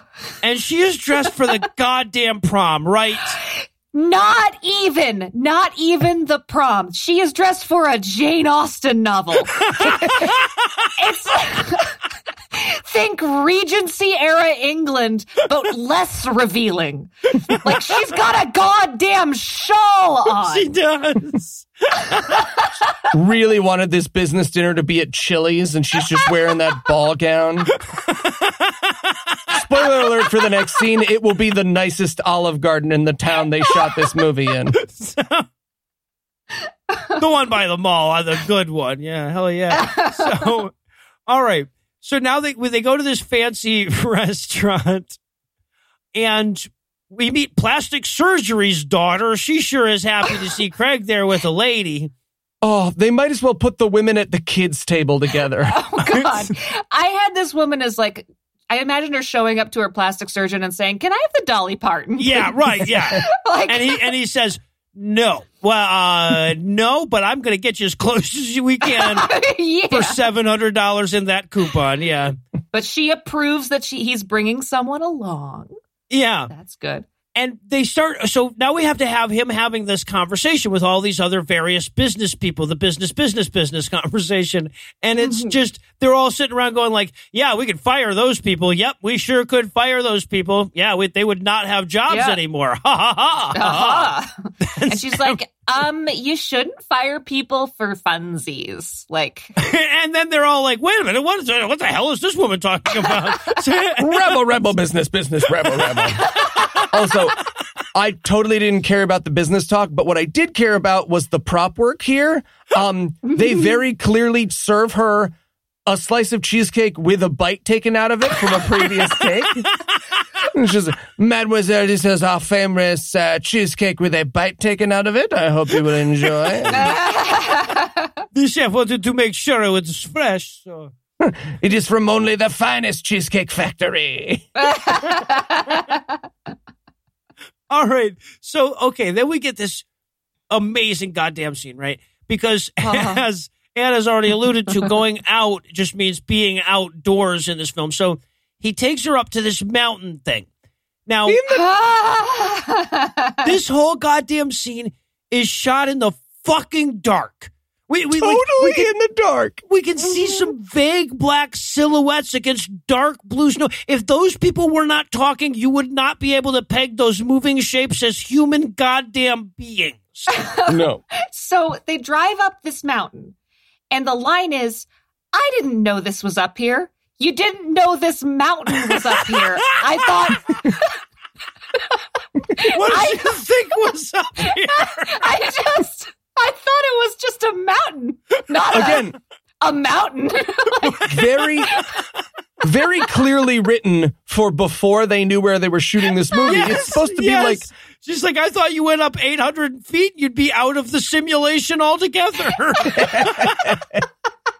It's very clearly meant to be like a lovely valley or anything, but again, we cannot emphasize enough, it is just a barren field, which they tried to hide by shooting at night. Yeah. Yep. And he's like, come over here in your Egypt and sit on this pile of snow with me in your Regent Sierra gown with no coat and talk to me about how real God is. All right, so here's the amazing thing. I figured this out, and when I say I figured this out late, I mean I figured this out just this very moment. They're sitting in front of a frozen lake. There was a lake? Right? That's what she's saying she did. Yeah, we can't tell because it's goddamn dark, but later he throws, when they come back to the scene, he throws the bottle into the lake. That's what she's talking about, right? That's okay. I didn't know this was up here. She's talking about the lake. But we had no goddamn idea because we can't see that there's a lake there because we might as well just be looking at a black goddamn screen. Well, also, I think there must be snow covering or something because I legit thought that was a puddle. Yeah, no. There is. It's completely covered in ice and snow, too. Yeah, so that and the dark. Yeah. Jesus. Oh, my God. So, okay, so the two of them start talking about they have to have the conversation about his dead wife. Honestly, when it was just them doing romance scenes, I just skipped through it. It was the same shit over and over again. I was like, oh, God, blah, blah, blah, blah. Okay, so the only thing you need to know about this scene then is that when his wife died in an auto accident, he was driving and, quote, the left front tire hit the road wrong and we crashed. You know how sometimes it hits it wheel first and sometimes it hits it car first. I have no idea what the fuck that's supposed to mean. And then, and by the way, she's like, he's like, and ever since that I've hated God. And she's just like, man, that was fucking years ago. You need to get over that shit. You just wow, damn. Really? You're still dwelling on mad that. at him? All right. And by the way, at the end of this scene, Belle says, sometimes bad things happen to good people, which is true, but not a point or even on her side of the conversation. No. It's the end of the conversation about whether or not God is evil, but this movie's pretty sure it's her trump card. Yeah. Well, he doesn't not believe in God. He just is mad at him. Right. Like that, we've established that he's not an atheist. He just is mad at God for killing his wife. Right. No, he wanted God to see him throw that Bible in that hot tub. Yeah, exactly. Oh, I bet they used a stunt Bible for it, right? I bet they anyway, used a copy of Harry Potter so that they wouldn't all. Yeah. All right. So he drives her home and they finish the conversation up with a very like, hey, you know, sometimes bad stuff is actually good stuff. What if maybe God just bumped off your wife so you could fuck me later? Yeah. Yep. Thinking out loud, just thinking out loud. I just wrote in my notes, I am very used to the I just proved God isn't real at dinner silence when you're dropping someone off. Ended a lot of dates in that very silent, polite quiet. Oh, that's funny. And we get a Bible reading montage. Another reading montage. Fun. Yeah, well, and then we get a Bible reading montage for her and a Bible almost reading montage for him. Right? Like this terrible song starts playing and he's looking at the wet Bible and he's like, this is just the end of Act 2. I can't. Not yet. No. Yeah, it's not Bible ready yet. You know how I know this is Christian music in the background, though? Because the only accompaniment in this song is piano, and they didn't bother to get a real piano for the recording. Oh. It's like the Pro Tools Grand Steinway piano mod on a keyboard. Right. Yeah, exactly. And by the way, it's Melody 4 on that as well, in case you're curious. Yeah, all right. Well, I'll tell you what. This movie needs a second to come up with a conflict, so we're going to give it a minute. But first, let me give Act 3 the hard sell here. Can they come up with a variable that fits into the can they X in time formula in time? How much longer can we keep this episode going without the benefit of a plot? How the fuck is this like Beauty and the Beast? Find out the answers to most of these questions and more when we return for the exciteless conclusion of The Beast and the Belle, a latter-day Christian tale of romance. I mean, mostly it's because I like to have the actual thing to plug into the mic. No, I get that, but it's just so much stuff to have in the studio. Yeah. Anna. Heath said I'm going bald. Ah, don't be silly. You're not going bald. You just got a bad haircut. That's right, that bad haircut from 6 years ago. That's right. 6 years ago, you just got a really bad haircut. See, Heath, I told you it was just my haircut. What was that all about? Oh, Eli's just a little sensitive about losing his hair. Oh, why doesn't he just try forhims.com?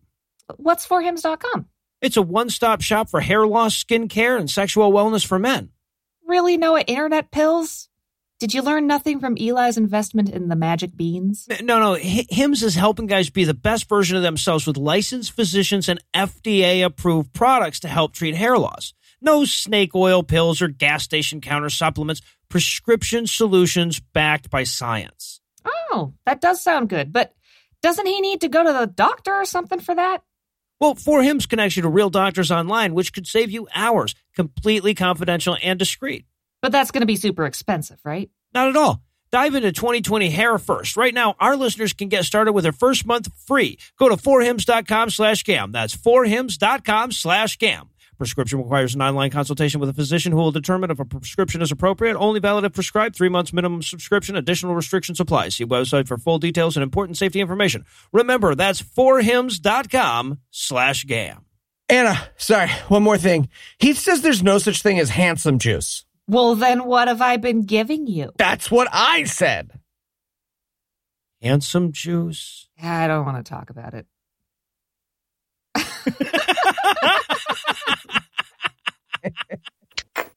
I've mostly been using Isotope. Oh, I hear good stuff about their plugins. Yeah, it's okay. Achoo! So, Fuck you, Noah. Fuck you right in the face. really good. Yeah, it's really good. Dude, sorry. Eli, what the hell? Oh, sorry about that, Noah. My wife died. And you know how we atheists get when our wives die. Wait, what? I didn't die, Eli. Oh, you did, though. When you sneeze, your heart stops. Okay, Eli, one, that's not true. And two, You fat, hairy bitch, no illusions. seriously, dude? I'm sorry. It's Dusty. So yeah, sorry, Noah. I've watched 235 Christian movies. I know how these things go. This is not how these things go, okay? People don't die when they sneeze. They don't? No. Oh, well, I'm really sorry about that, Noah. You see, I was thinking, fuck you. People don't die when they fart either, Eli. No, that was me. Yeah, he's got you there. I'm gonna go open the window. Oh, come on. See? Now my wife left me. Go to the doctor. No.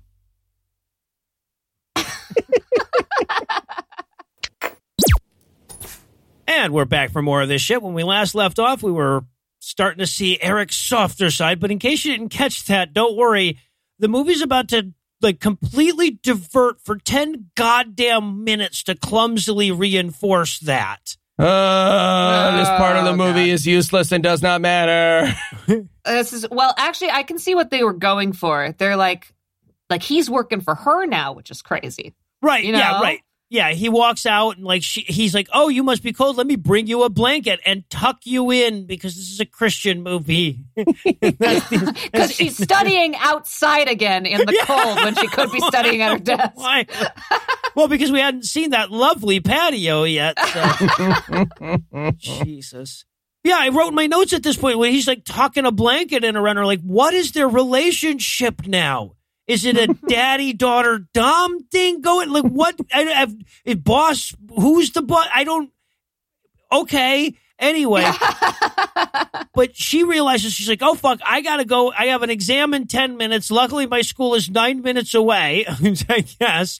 And just then she gets a call from her little sister somebody has to pick her little sister up from school because she got in trouble and she's getting suspended. Oh, no, whoever could do it.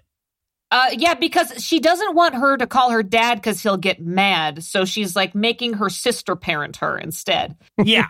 Yeah, I assume she's in trouble for headbutting someone while trying to kiss them, based on earlier in the movie. Well, and then Eric is like, oh, hey, it's no big deal. I've softened up significantly since Act 1, and I'm sure a school will just entrust a 12-year-old girl with whoever shows up and claims her, right? So this is what the movie was going for. So in the beginning, she had to pick up his laundry, and now their roles have switched. He's picking up her sister, laundry sister. It's like the same value there. So, so he goes to claim this 12-year-old. Don't worry, he's got the coat check tag for her or whatever. But the principal would like to have a talk with him. Now, this will be the first of 6 or 7 scenes in Act 3 where like the person interrupting you as you try to say no, there's been a misunderstanding. Like their interruption is vital to the scene continuing. Yep. Right, because the principal's like, look, I understand that you and your daughter's relationship. He's like, oh, I'm not and the principal's like, please don't interrupt me while I'm talking, and keeps going. Right, you're fucking up the whole plot. Yeah, exactly. Now there is, of course, as Eli said, no reason for this part of the movie to exist whatsoever. No. Right, so it doesn't fuck up the plot, but it certainly fucks up the scene. Yeah. So they have this whole little, tee-hee, and eventually Eric, by the way, just starts playing along with she's my daughter, whatever thing. The principal's like, you know what the worst problem with kids these days is parents have to work all the time. Yeah. How dare you go to work and not spend time with your child? Bunch of fucking assholes, yeah. So he picks the sister up, and then they have a little heart-to-heart moment. And again, I fucking love Kelly. I know this has nothing to do with anything else in the movie, but I fucking love Kelly, so I'm all for this scene.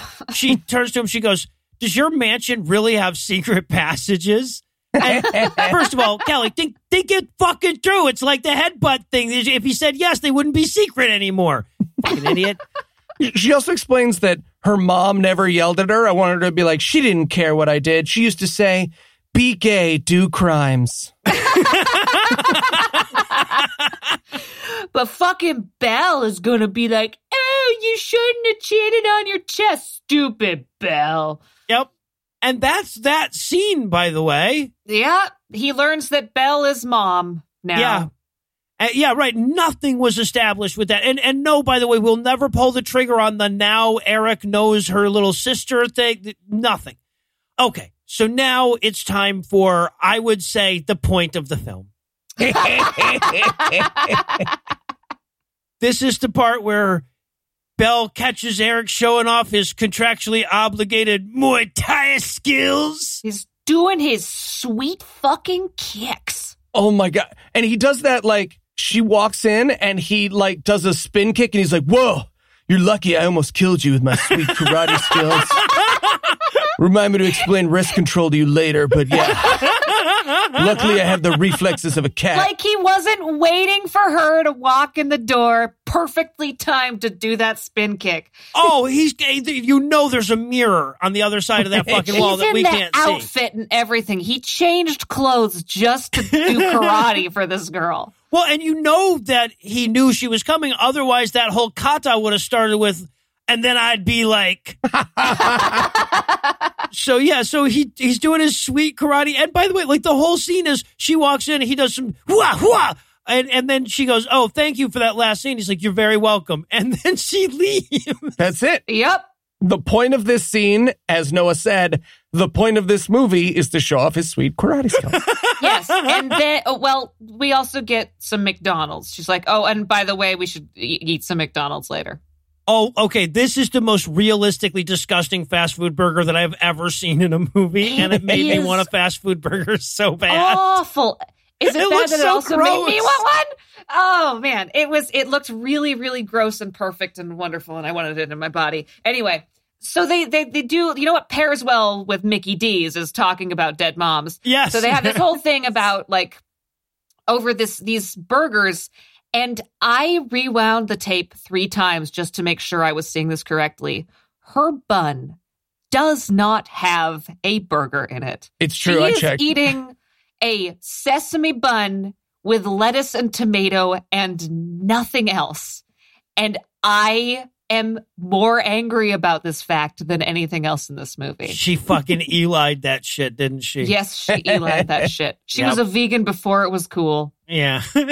So, I'm sorry, is it cool now? When the hell did that? Yeah, but they have this conversation where he's going like, hey, maybe God hates you too. We could get into some kinky shit then, right? Like we both give up on him. No, we're going the other way. Okay. All right.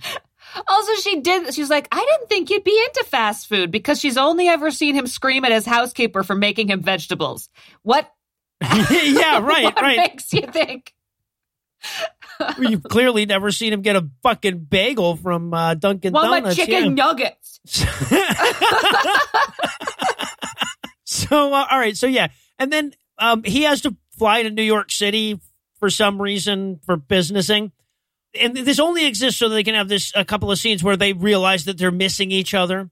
Mm-hmm. Oh, he calls to check in on her from Times Square because that's a recognizable place in the taxi cab. And he's like, yeah, we're going to this fancy place later. It's called the Olive Garden. No big deal. It's in New York City. You maybe heard of it. And then like, no, you hang up. They have like, Yeah, no, you right, hang up right. moment. Yes. You, no, you. Well, and what I love is, so what they give, this is their New York City, by the way. They give us some B-roll of Times Square at night, right, with none of the characters from this movie in it. And then we see him in a car, which we're supposed to assume is a cab. But like, New York City is like the one place in the goddamn country where I can look outside the window, see the sort of blurry lights out of focus in the background and go, nope. Not New York City. Also, New York. that is not what cab seats look like. No. That's far too clean to be cab seats. No, that's your buddy's Passat right there. Yeah. Oh, yeah. All right. So she's friending at the dentist office, and her friend, of course, only can exist in a scene if she's explaining how much Craig still wants to have sex with her. Right? Yeah. It's like, my cousin still wants to fuck you. Remember my cousin from Act 1? And she says I feel bad. Last time I was so rude for him because he was mad at me for working. Yeah. Yeah. Yeah. Because he showed up at my job and was mad at me for working at that job. Yes. Right. So she agrees. She finally caves in and agrees to go on a lunch date with Craig. Right. And he takes her out of the house to an actual restaurant. Right. And just when you're thinking, man, maybe he's figured out what a date is, he goes, I rented movies. You want to come to my house and watch them? Yes. Oh. Dude. They're mostly of you through your bathroom window, but I rented the camera that made them. You want 'em. Well, like, first of all, no, dude, you take her to a goddamn movie. And secondly, or you take her to the video store and let her have some say in what movies get rented. And third, some movies, you want her to go over there and watch 4 hours plus a movie. Fuck you. What the hell is wrong with you? Jesus. Like, look, if I seem rude and weirdly possessive of you, it's because I like you so much. Yeah. And he touches her. This is the first time that he's like, he starts doing the weird, like, I'm going to touch your hand when I tell you these things. Yeah, and I wanted so bad for her to go full Muay Thai clench on him. You know what I saw this morning? Let me show you this cool spin That kick. would have tied it in. Brought it all The together. wrist control thing. Oh, man. Oh, God. We cannot help but accidentally write a better movie than this. Exactly. Right? They need us to go through there and put frowny faces in their notes. All right. So now stalker dude is checking in with the dentist office friend. And this is where, like, Anna, her friend, explains that she's only working for Eric because her dad broke the vase thing, right? Like, she fills him in on that part of the plot. Creepy poor man Steve-O, it turns out, is the strangest version you've ever seen of Gaston. And he's like, oh, obviously I have to save her from this. But we'll find out how he does that. Yeah, exactly. So Eric gets back from his trip to New York, and Mrs. Haygood is like, hey, we should probably really revisit this whole premise, right? Because the plot no longer makes sense. Does she really think that now that you're tucking her in with the blanket, you're still going to get her dad fired? And also, are you going to call his job and say 3 weeks ago he broke my vase and now I want him fired? None of this makes any sense anymore. Yeah, and he's like, oh, I know she's worked off the vase, but she's so cute. Can we keep her, please? And Mrs. Hager is like, yeah, but you have to take her on the walks by yourself. Yeah, you have to clean up after her every day. All right, so then... Okay, we have to finally have the moment where Belle tells Craig, no, look, I am not romantically interested in you. Yeah. Yeah. He opens up this conversation by being like, hey, I was just wondering if you wanted to go out on any of the times or any of the days. Which this should have been a phone call. He shows up at her house to have this conversation instead of calling her on the phone and being like, hey, you want to go out sometime? Also, when they're having this conversation, they step into shot. Someone very clearly off camera is like, you're not in the shot. So we watch them swoosh backwards into the shot as they're speaking to each other. And she is amazingly clear about how she doesn't she's like, I'm just not interested in you that way. I'd love to be friends still, but I just don't see you that way. To which he says, when you change your mind, I'll be here. And then she goes to respond that's a weird thing for you to say. And he's like, no. And he touches her fucking face to shut her up. Yep. There is so much unwanted face touching in this movie. Oh, yeah, right. He shushes her.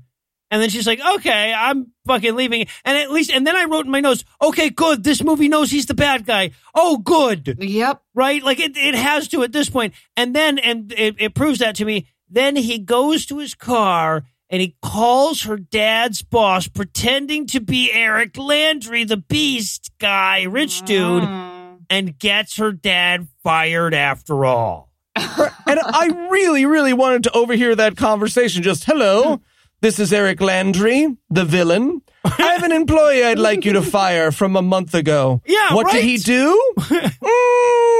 I don't know if I've had that information as a character, but you'll fire him. Great. Wonderful. I can only conclude from the stakes of this movie that, Belle's dad, brings child porn into work or constantly proselytizes to his coworkers, and they've just been begging for an excuse to fire him, and that's the subplot we missed. All right, so Belle is about to go see Eric for some datey type, not quite a date thing or whatever.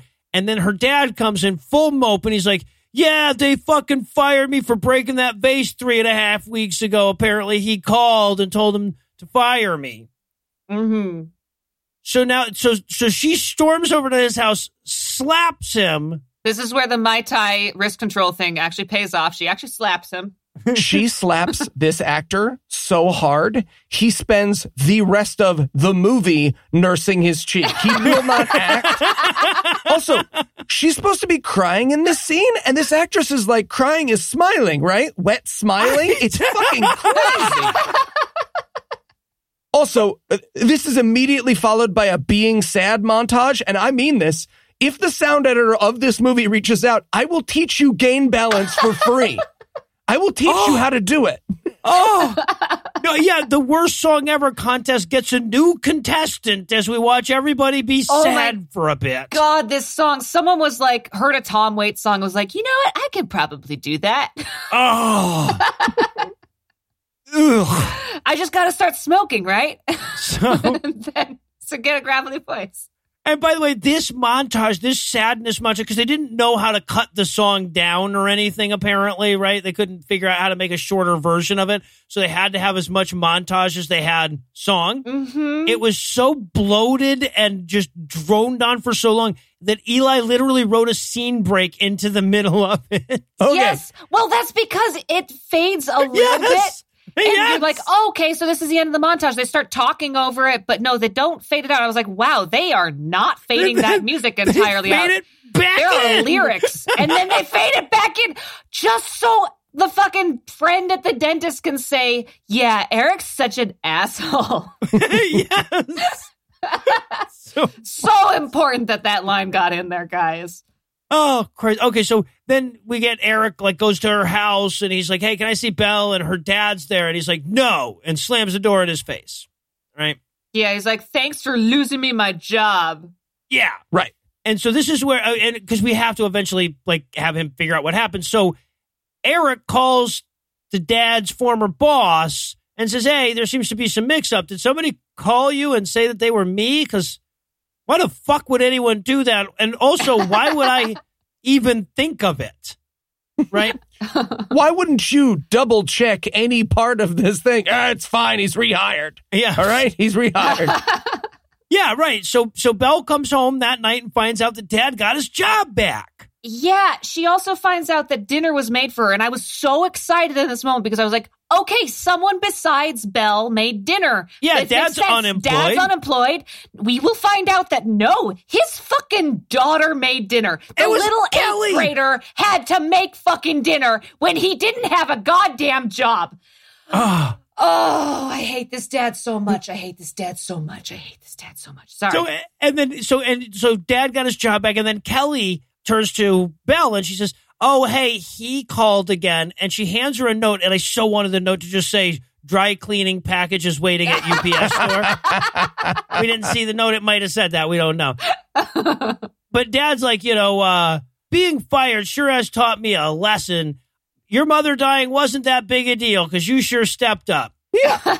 And he concludes this scene by being like, you got to go off and do what makes you happy. Leave the state, wherever you need to go. Just not here. Go away. Get out. Says the guy who can't make dinner for himself. Right. Yeah, exactly. Right. Or pick up his kid from school. Yeah, Dad's brilliant fucking advice in this film to close it out. Like, this is the last time we're going to see Dad is find what makes you happy and then do that. Yeah, thanks, Dad, for the fucking wisdom. Orthodontistry and an English degree wasn't enough, apparently. Yeah, exactly, right. So, okay. So now she Nope, finally answers Eric's call so that the plot can wrap up. Nope, sorry. Can't. Nope. Faked it. She's still not going to let him explain anything. And then she hangs up. And I want to point out, because we have another conversation between her and her friend Anna, this movie, I'm pretty sure, failed the Bechdel test the most times of any movie that we have. Of any movie we've done, literally yeah. every time the two of these people have a conversation, these two women, and it's like 12 times in this movie. Every time they have a conversation, it's either about Craig or Eric. Or her and her sister. It's always about, how do you kiss a guy? What's it? Yeah. Yep. Right. So, now, though, it's Act 3. We're deep into Act 3, so Eric can start longingly staring at that alcohol bottle with the alcohol in it. Yep. We get a little montage of him looking at the bottle that doesn't have a fucking label on it, because that's what all booze companies do. They don't have a fucking label, so you know what it is. It's Blue brand alcohol. It's weird old recycled olive oil bottle that someone's mom had. Sure. And they took the label off of. And he's also sitting down on the couch, like being sad, and walking downstairs and not being able to hold his own files. Oh my God. They have this amazing, like, he starts walking down the stairs and he has this, like, there has to be a better way moment with his folders. He drops them like, man, that man needs a trapper keeper. He drops the folders everywhere. And what's so amazing about this is that they're trying to show that he sure does need his assistant, because nobody can carry folders downstairs. Yeah, like Belle could. There's also this moment where he just like sits on the couch after that, like, God, I can't do anything by myself. And it pans over to the other couch and the Bible's just sitting on it like, how does that make you feel? I'm a Bible. He just stares there forlornly at the wet Bible sitting on the other couch. Yeah, this is where this actor will attempt to cry. His attempt at crying, touching your hair, maybe sniffing. And your wounded cheek. Yeah, right. Yeah, exactly. All right, and then, so he pulls down this bottle. Now, the bottle is in, like, this glass box, right? It's like a glass-covered box. And in case of emergency, of bottle. Yeah, exactly. break in case of Act 3. So he punches through the glass because that's in his contract too. But we see his knuckles immediately afterwards. It's very obviously sugar glass. I mean, really wanted him to cut himself and bleed to death. Just like, ow. Like that last scene in Marriage Story or something. Yeah, exactly. So, all right. So, so he pulls out this bottle and we're like, ooh, is he going to rub it and find a genie? I mean, get some normal scotch like a good rich person. God. Yeah. Fucking asshole. All right. So now we cut to Belle and her friend, the dentist office friend. They're having breakfast together. Now, apparently, this is Craig's, he only has 2 strikes now or whatever, and she's contractually obligated to give him one last chance. It's an ambush. Anna asked her out for lunch, and she's like, I'm sorry, I invited Craig. She also says something that nobody has ever said in a diner. She says, the muffins are great here, I said, nobody at a diner. You only settle for muffins. Everyone always just said you eat muffins because you're not allowed to eat good stuff. Exactly. All right. So they're waiting for Craig to show up at the diner.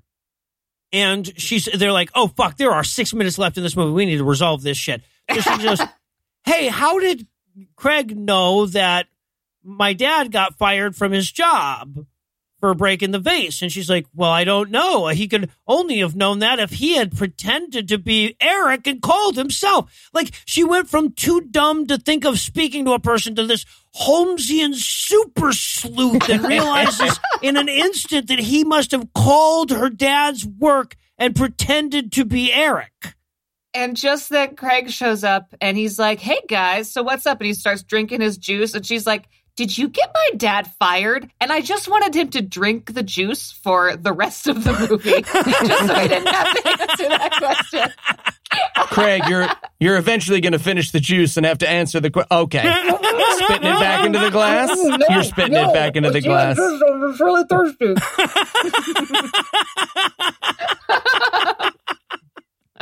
So, and then he admits that he was the one that called and got her dad fired. And so here it is. Time for Eli's best worst. She pushes him over, like out of the seat that they're sitting in. They're on a bench seat and he's sitting on the outside. So she pushes him out of her way. That is that character getting his comeuppance. That is the creepy stalker who got her dad fired's comeuppance. Yep. Well, revenge, well done, guys. Yeah, exactly.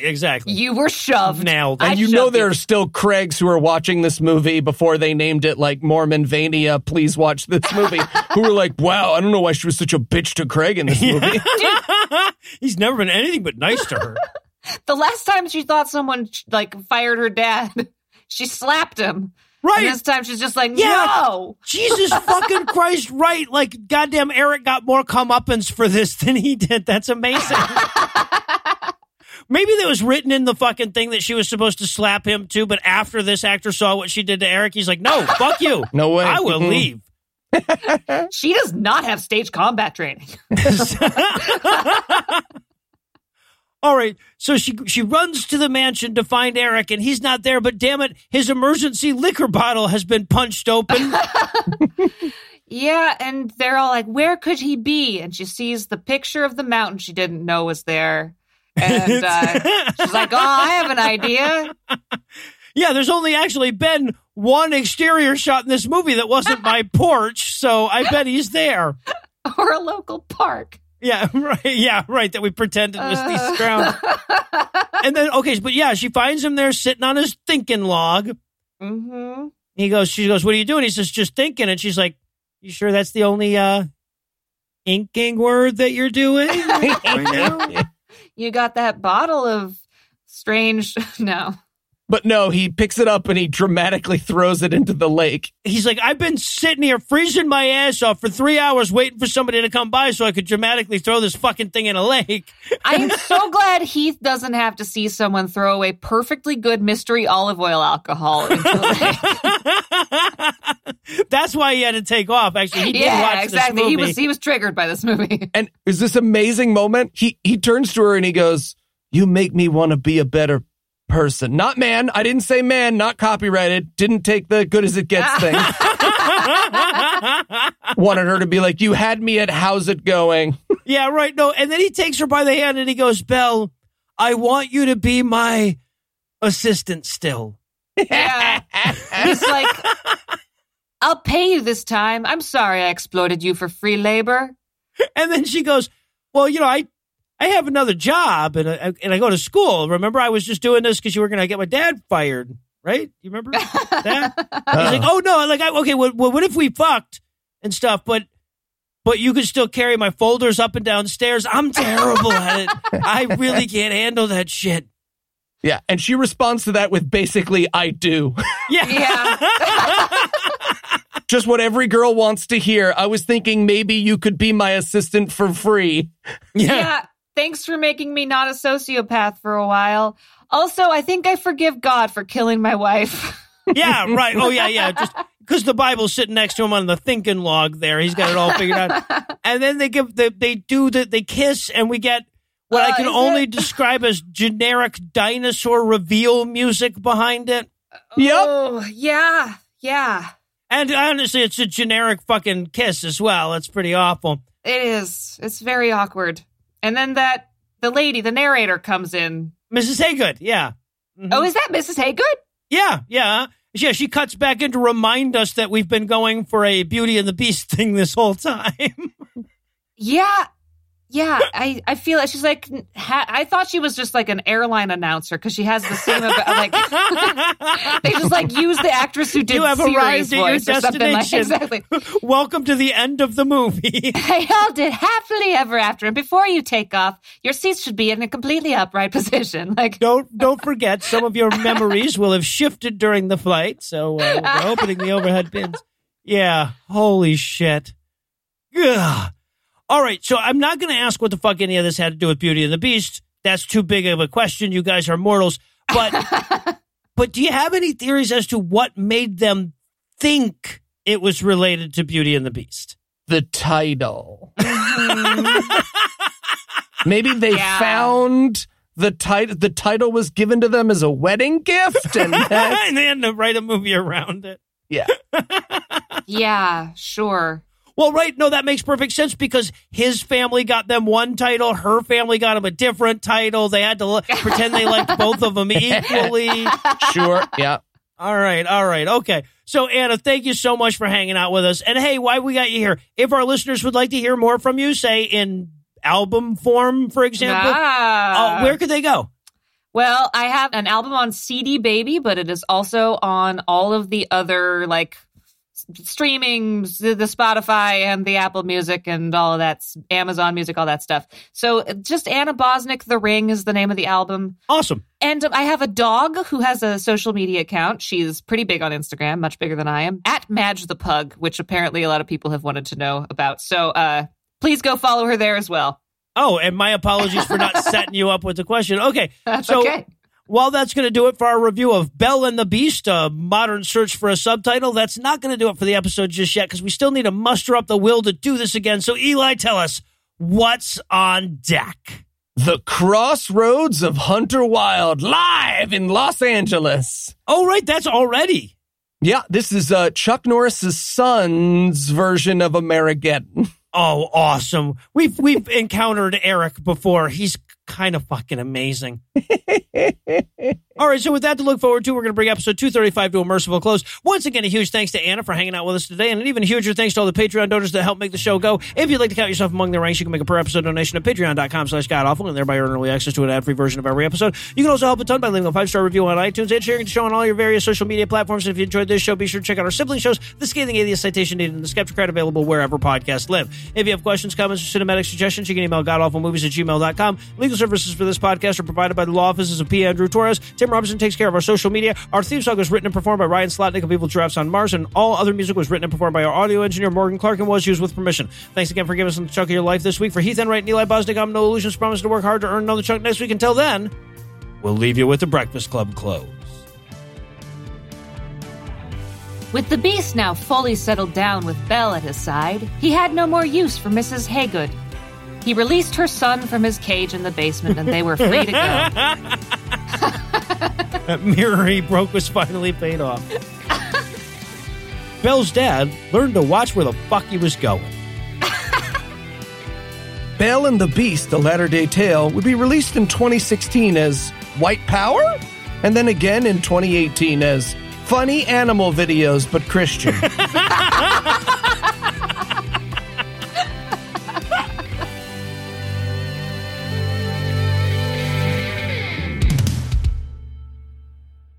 Oh, Morgan, you got to get an Oculus Quest, dude. It's really fucking awesome. I want an Oculus Quest now.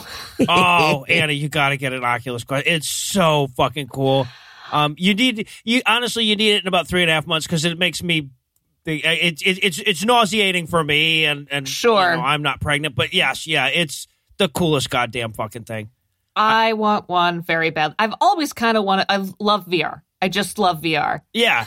Oh, and like every little tiny fucking step of VR that VR has taken since 1993, I have followed along and gotten the fucking thing and shit. And it's finally like what you wanted in 1996, 95. I am a sucker for a simulator. Like those are my favorite rides at like Universal and all that. Right. Yeah, like, yeah. I fucking love that shit. When you can transport me somewhere else, this is amazing. Yeah.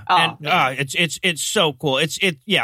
The fucking I don't even need of the porn. Like that's just like an added bonus. Honestly, the porn isn't even that good. I mean, I'm gonna incur the wrath of Heath when I say that, but they don't have there's 19 videos. Like it's all the same POV video. There's no good fucking porn. Yeah, doing the lesbian POV, that was interesting once, but none of the kink has made it onto there yet. So yeah, eventually they'll have great porn on there, but there's no kink. It's just all straight fucking, and it's like, yeah, that's kind of boring. I've seen that before. Yeah, it's just fucking. Yeah. Also, you can just see that on the Nature Channel. The thing least suited for 360 viewability is a porn set. Like, it's impossible to look around those porns without seeing something absolutely heartbreakingly tragic. Like a mic boom or something like that. A mic boom. No, like a fucking pack and play for her toddler. Yeah, God. exactly. It's like a kid sitting there staring forlornly. Oh, Jesus. The pile of laundry that she put out of the way just took off the bed. Jesus Christ. The best, though, is to see the cats. Do you ever see those collections of cats in porn? Porn cats? Yeah. Porn cats that are just sitting there not giving a fuck. Oh my God, I need to Google this after we're done. They're amazing. That is very funny. All right. Sorry. The preceding podcast was a production of Puzzle and a Thunderstorm, LLC, copyright 2020, all rights reserved.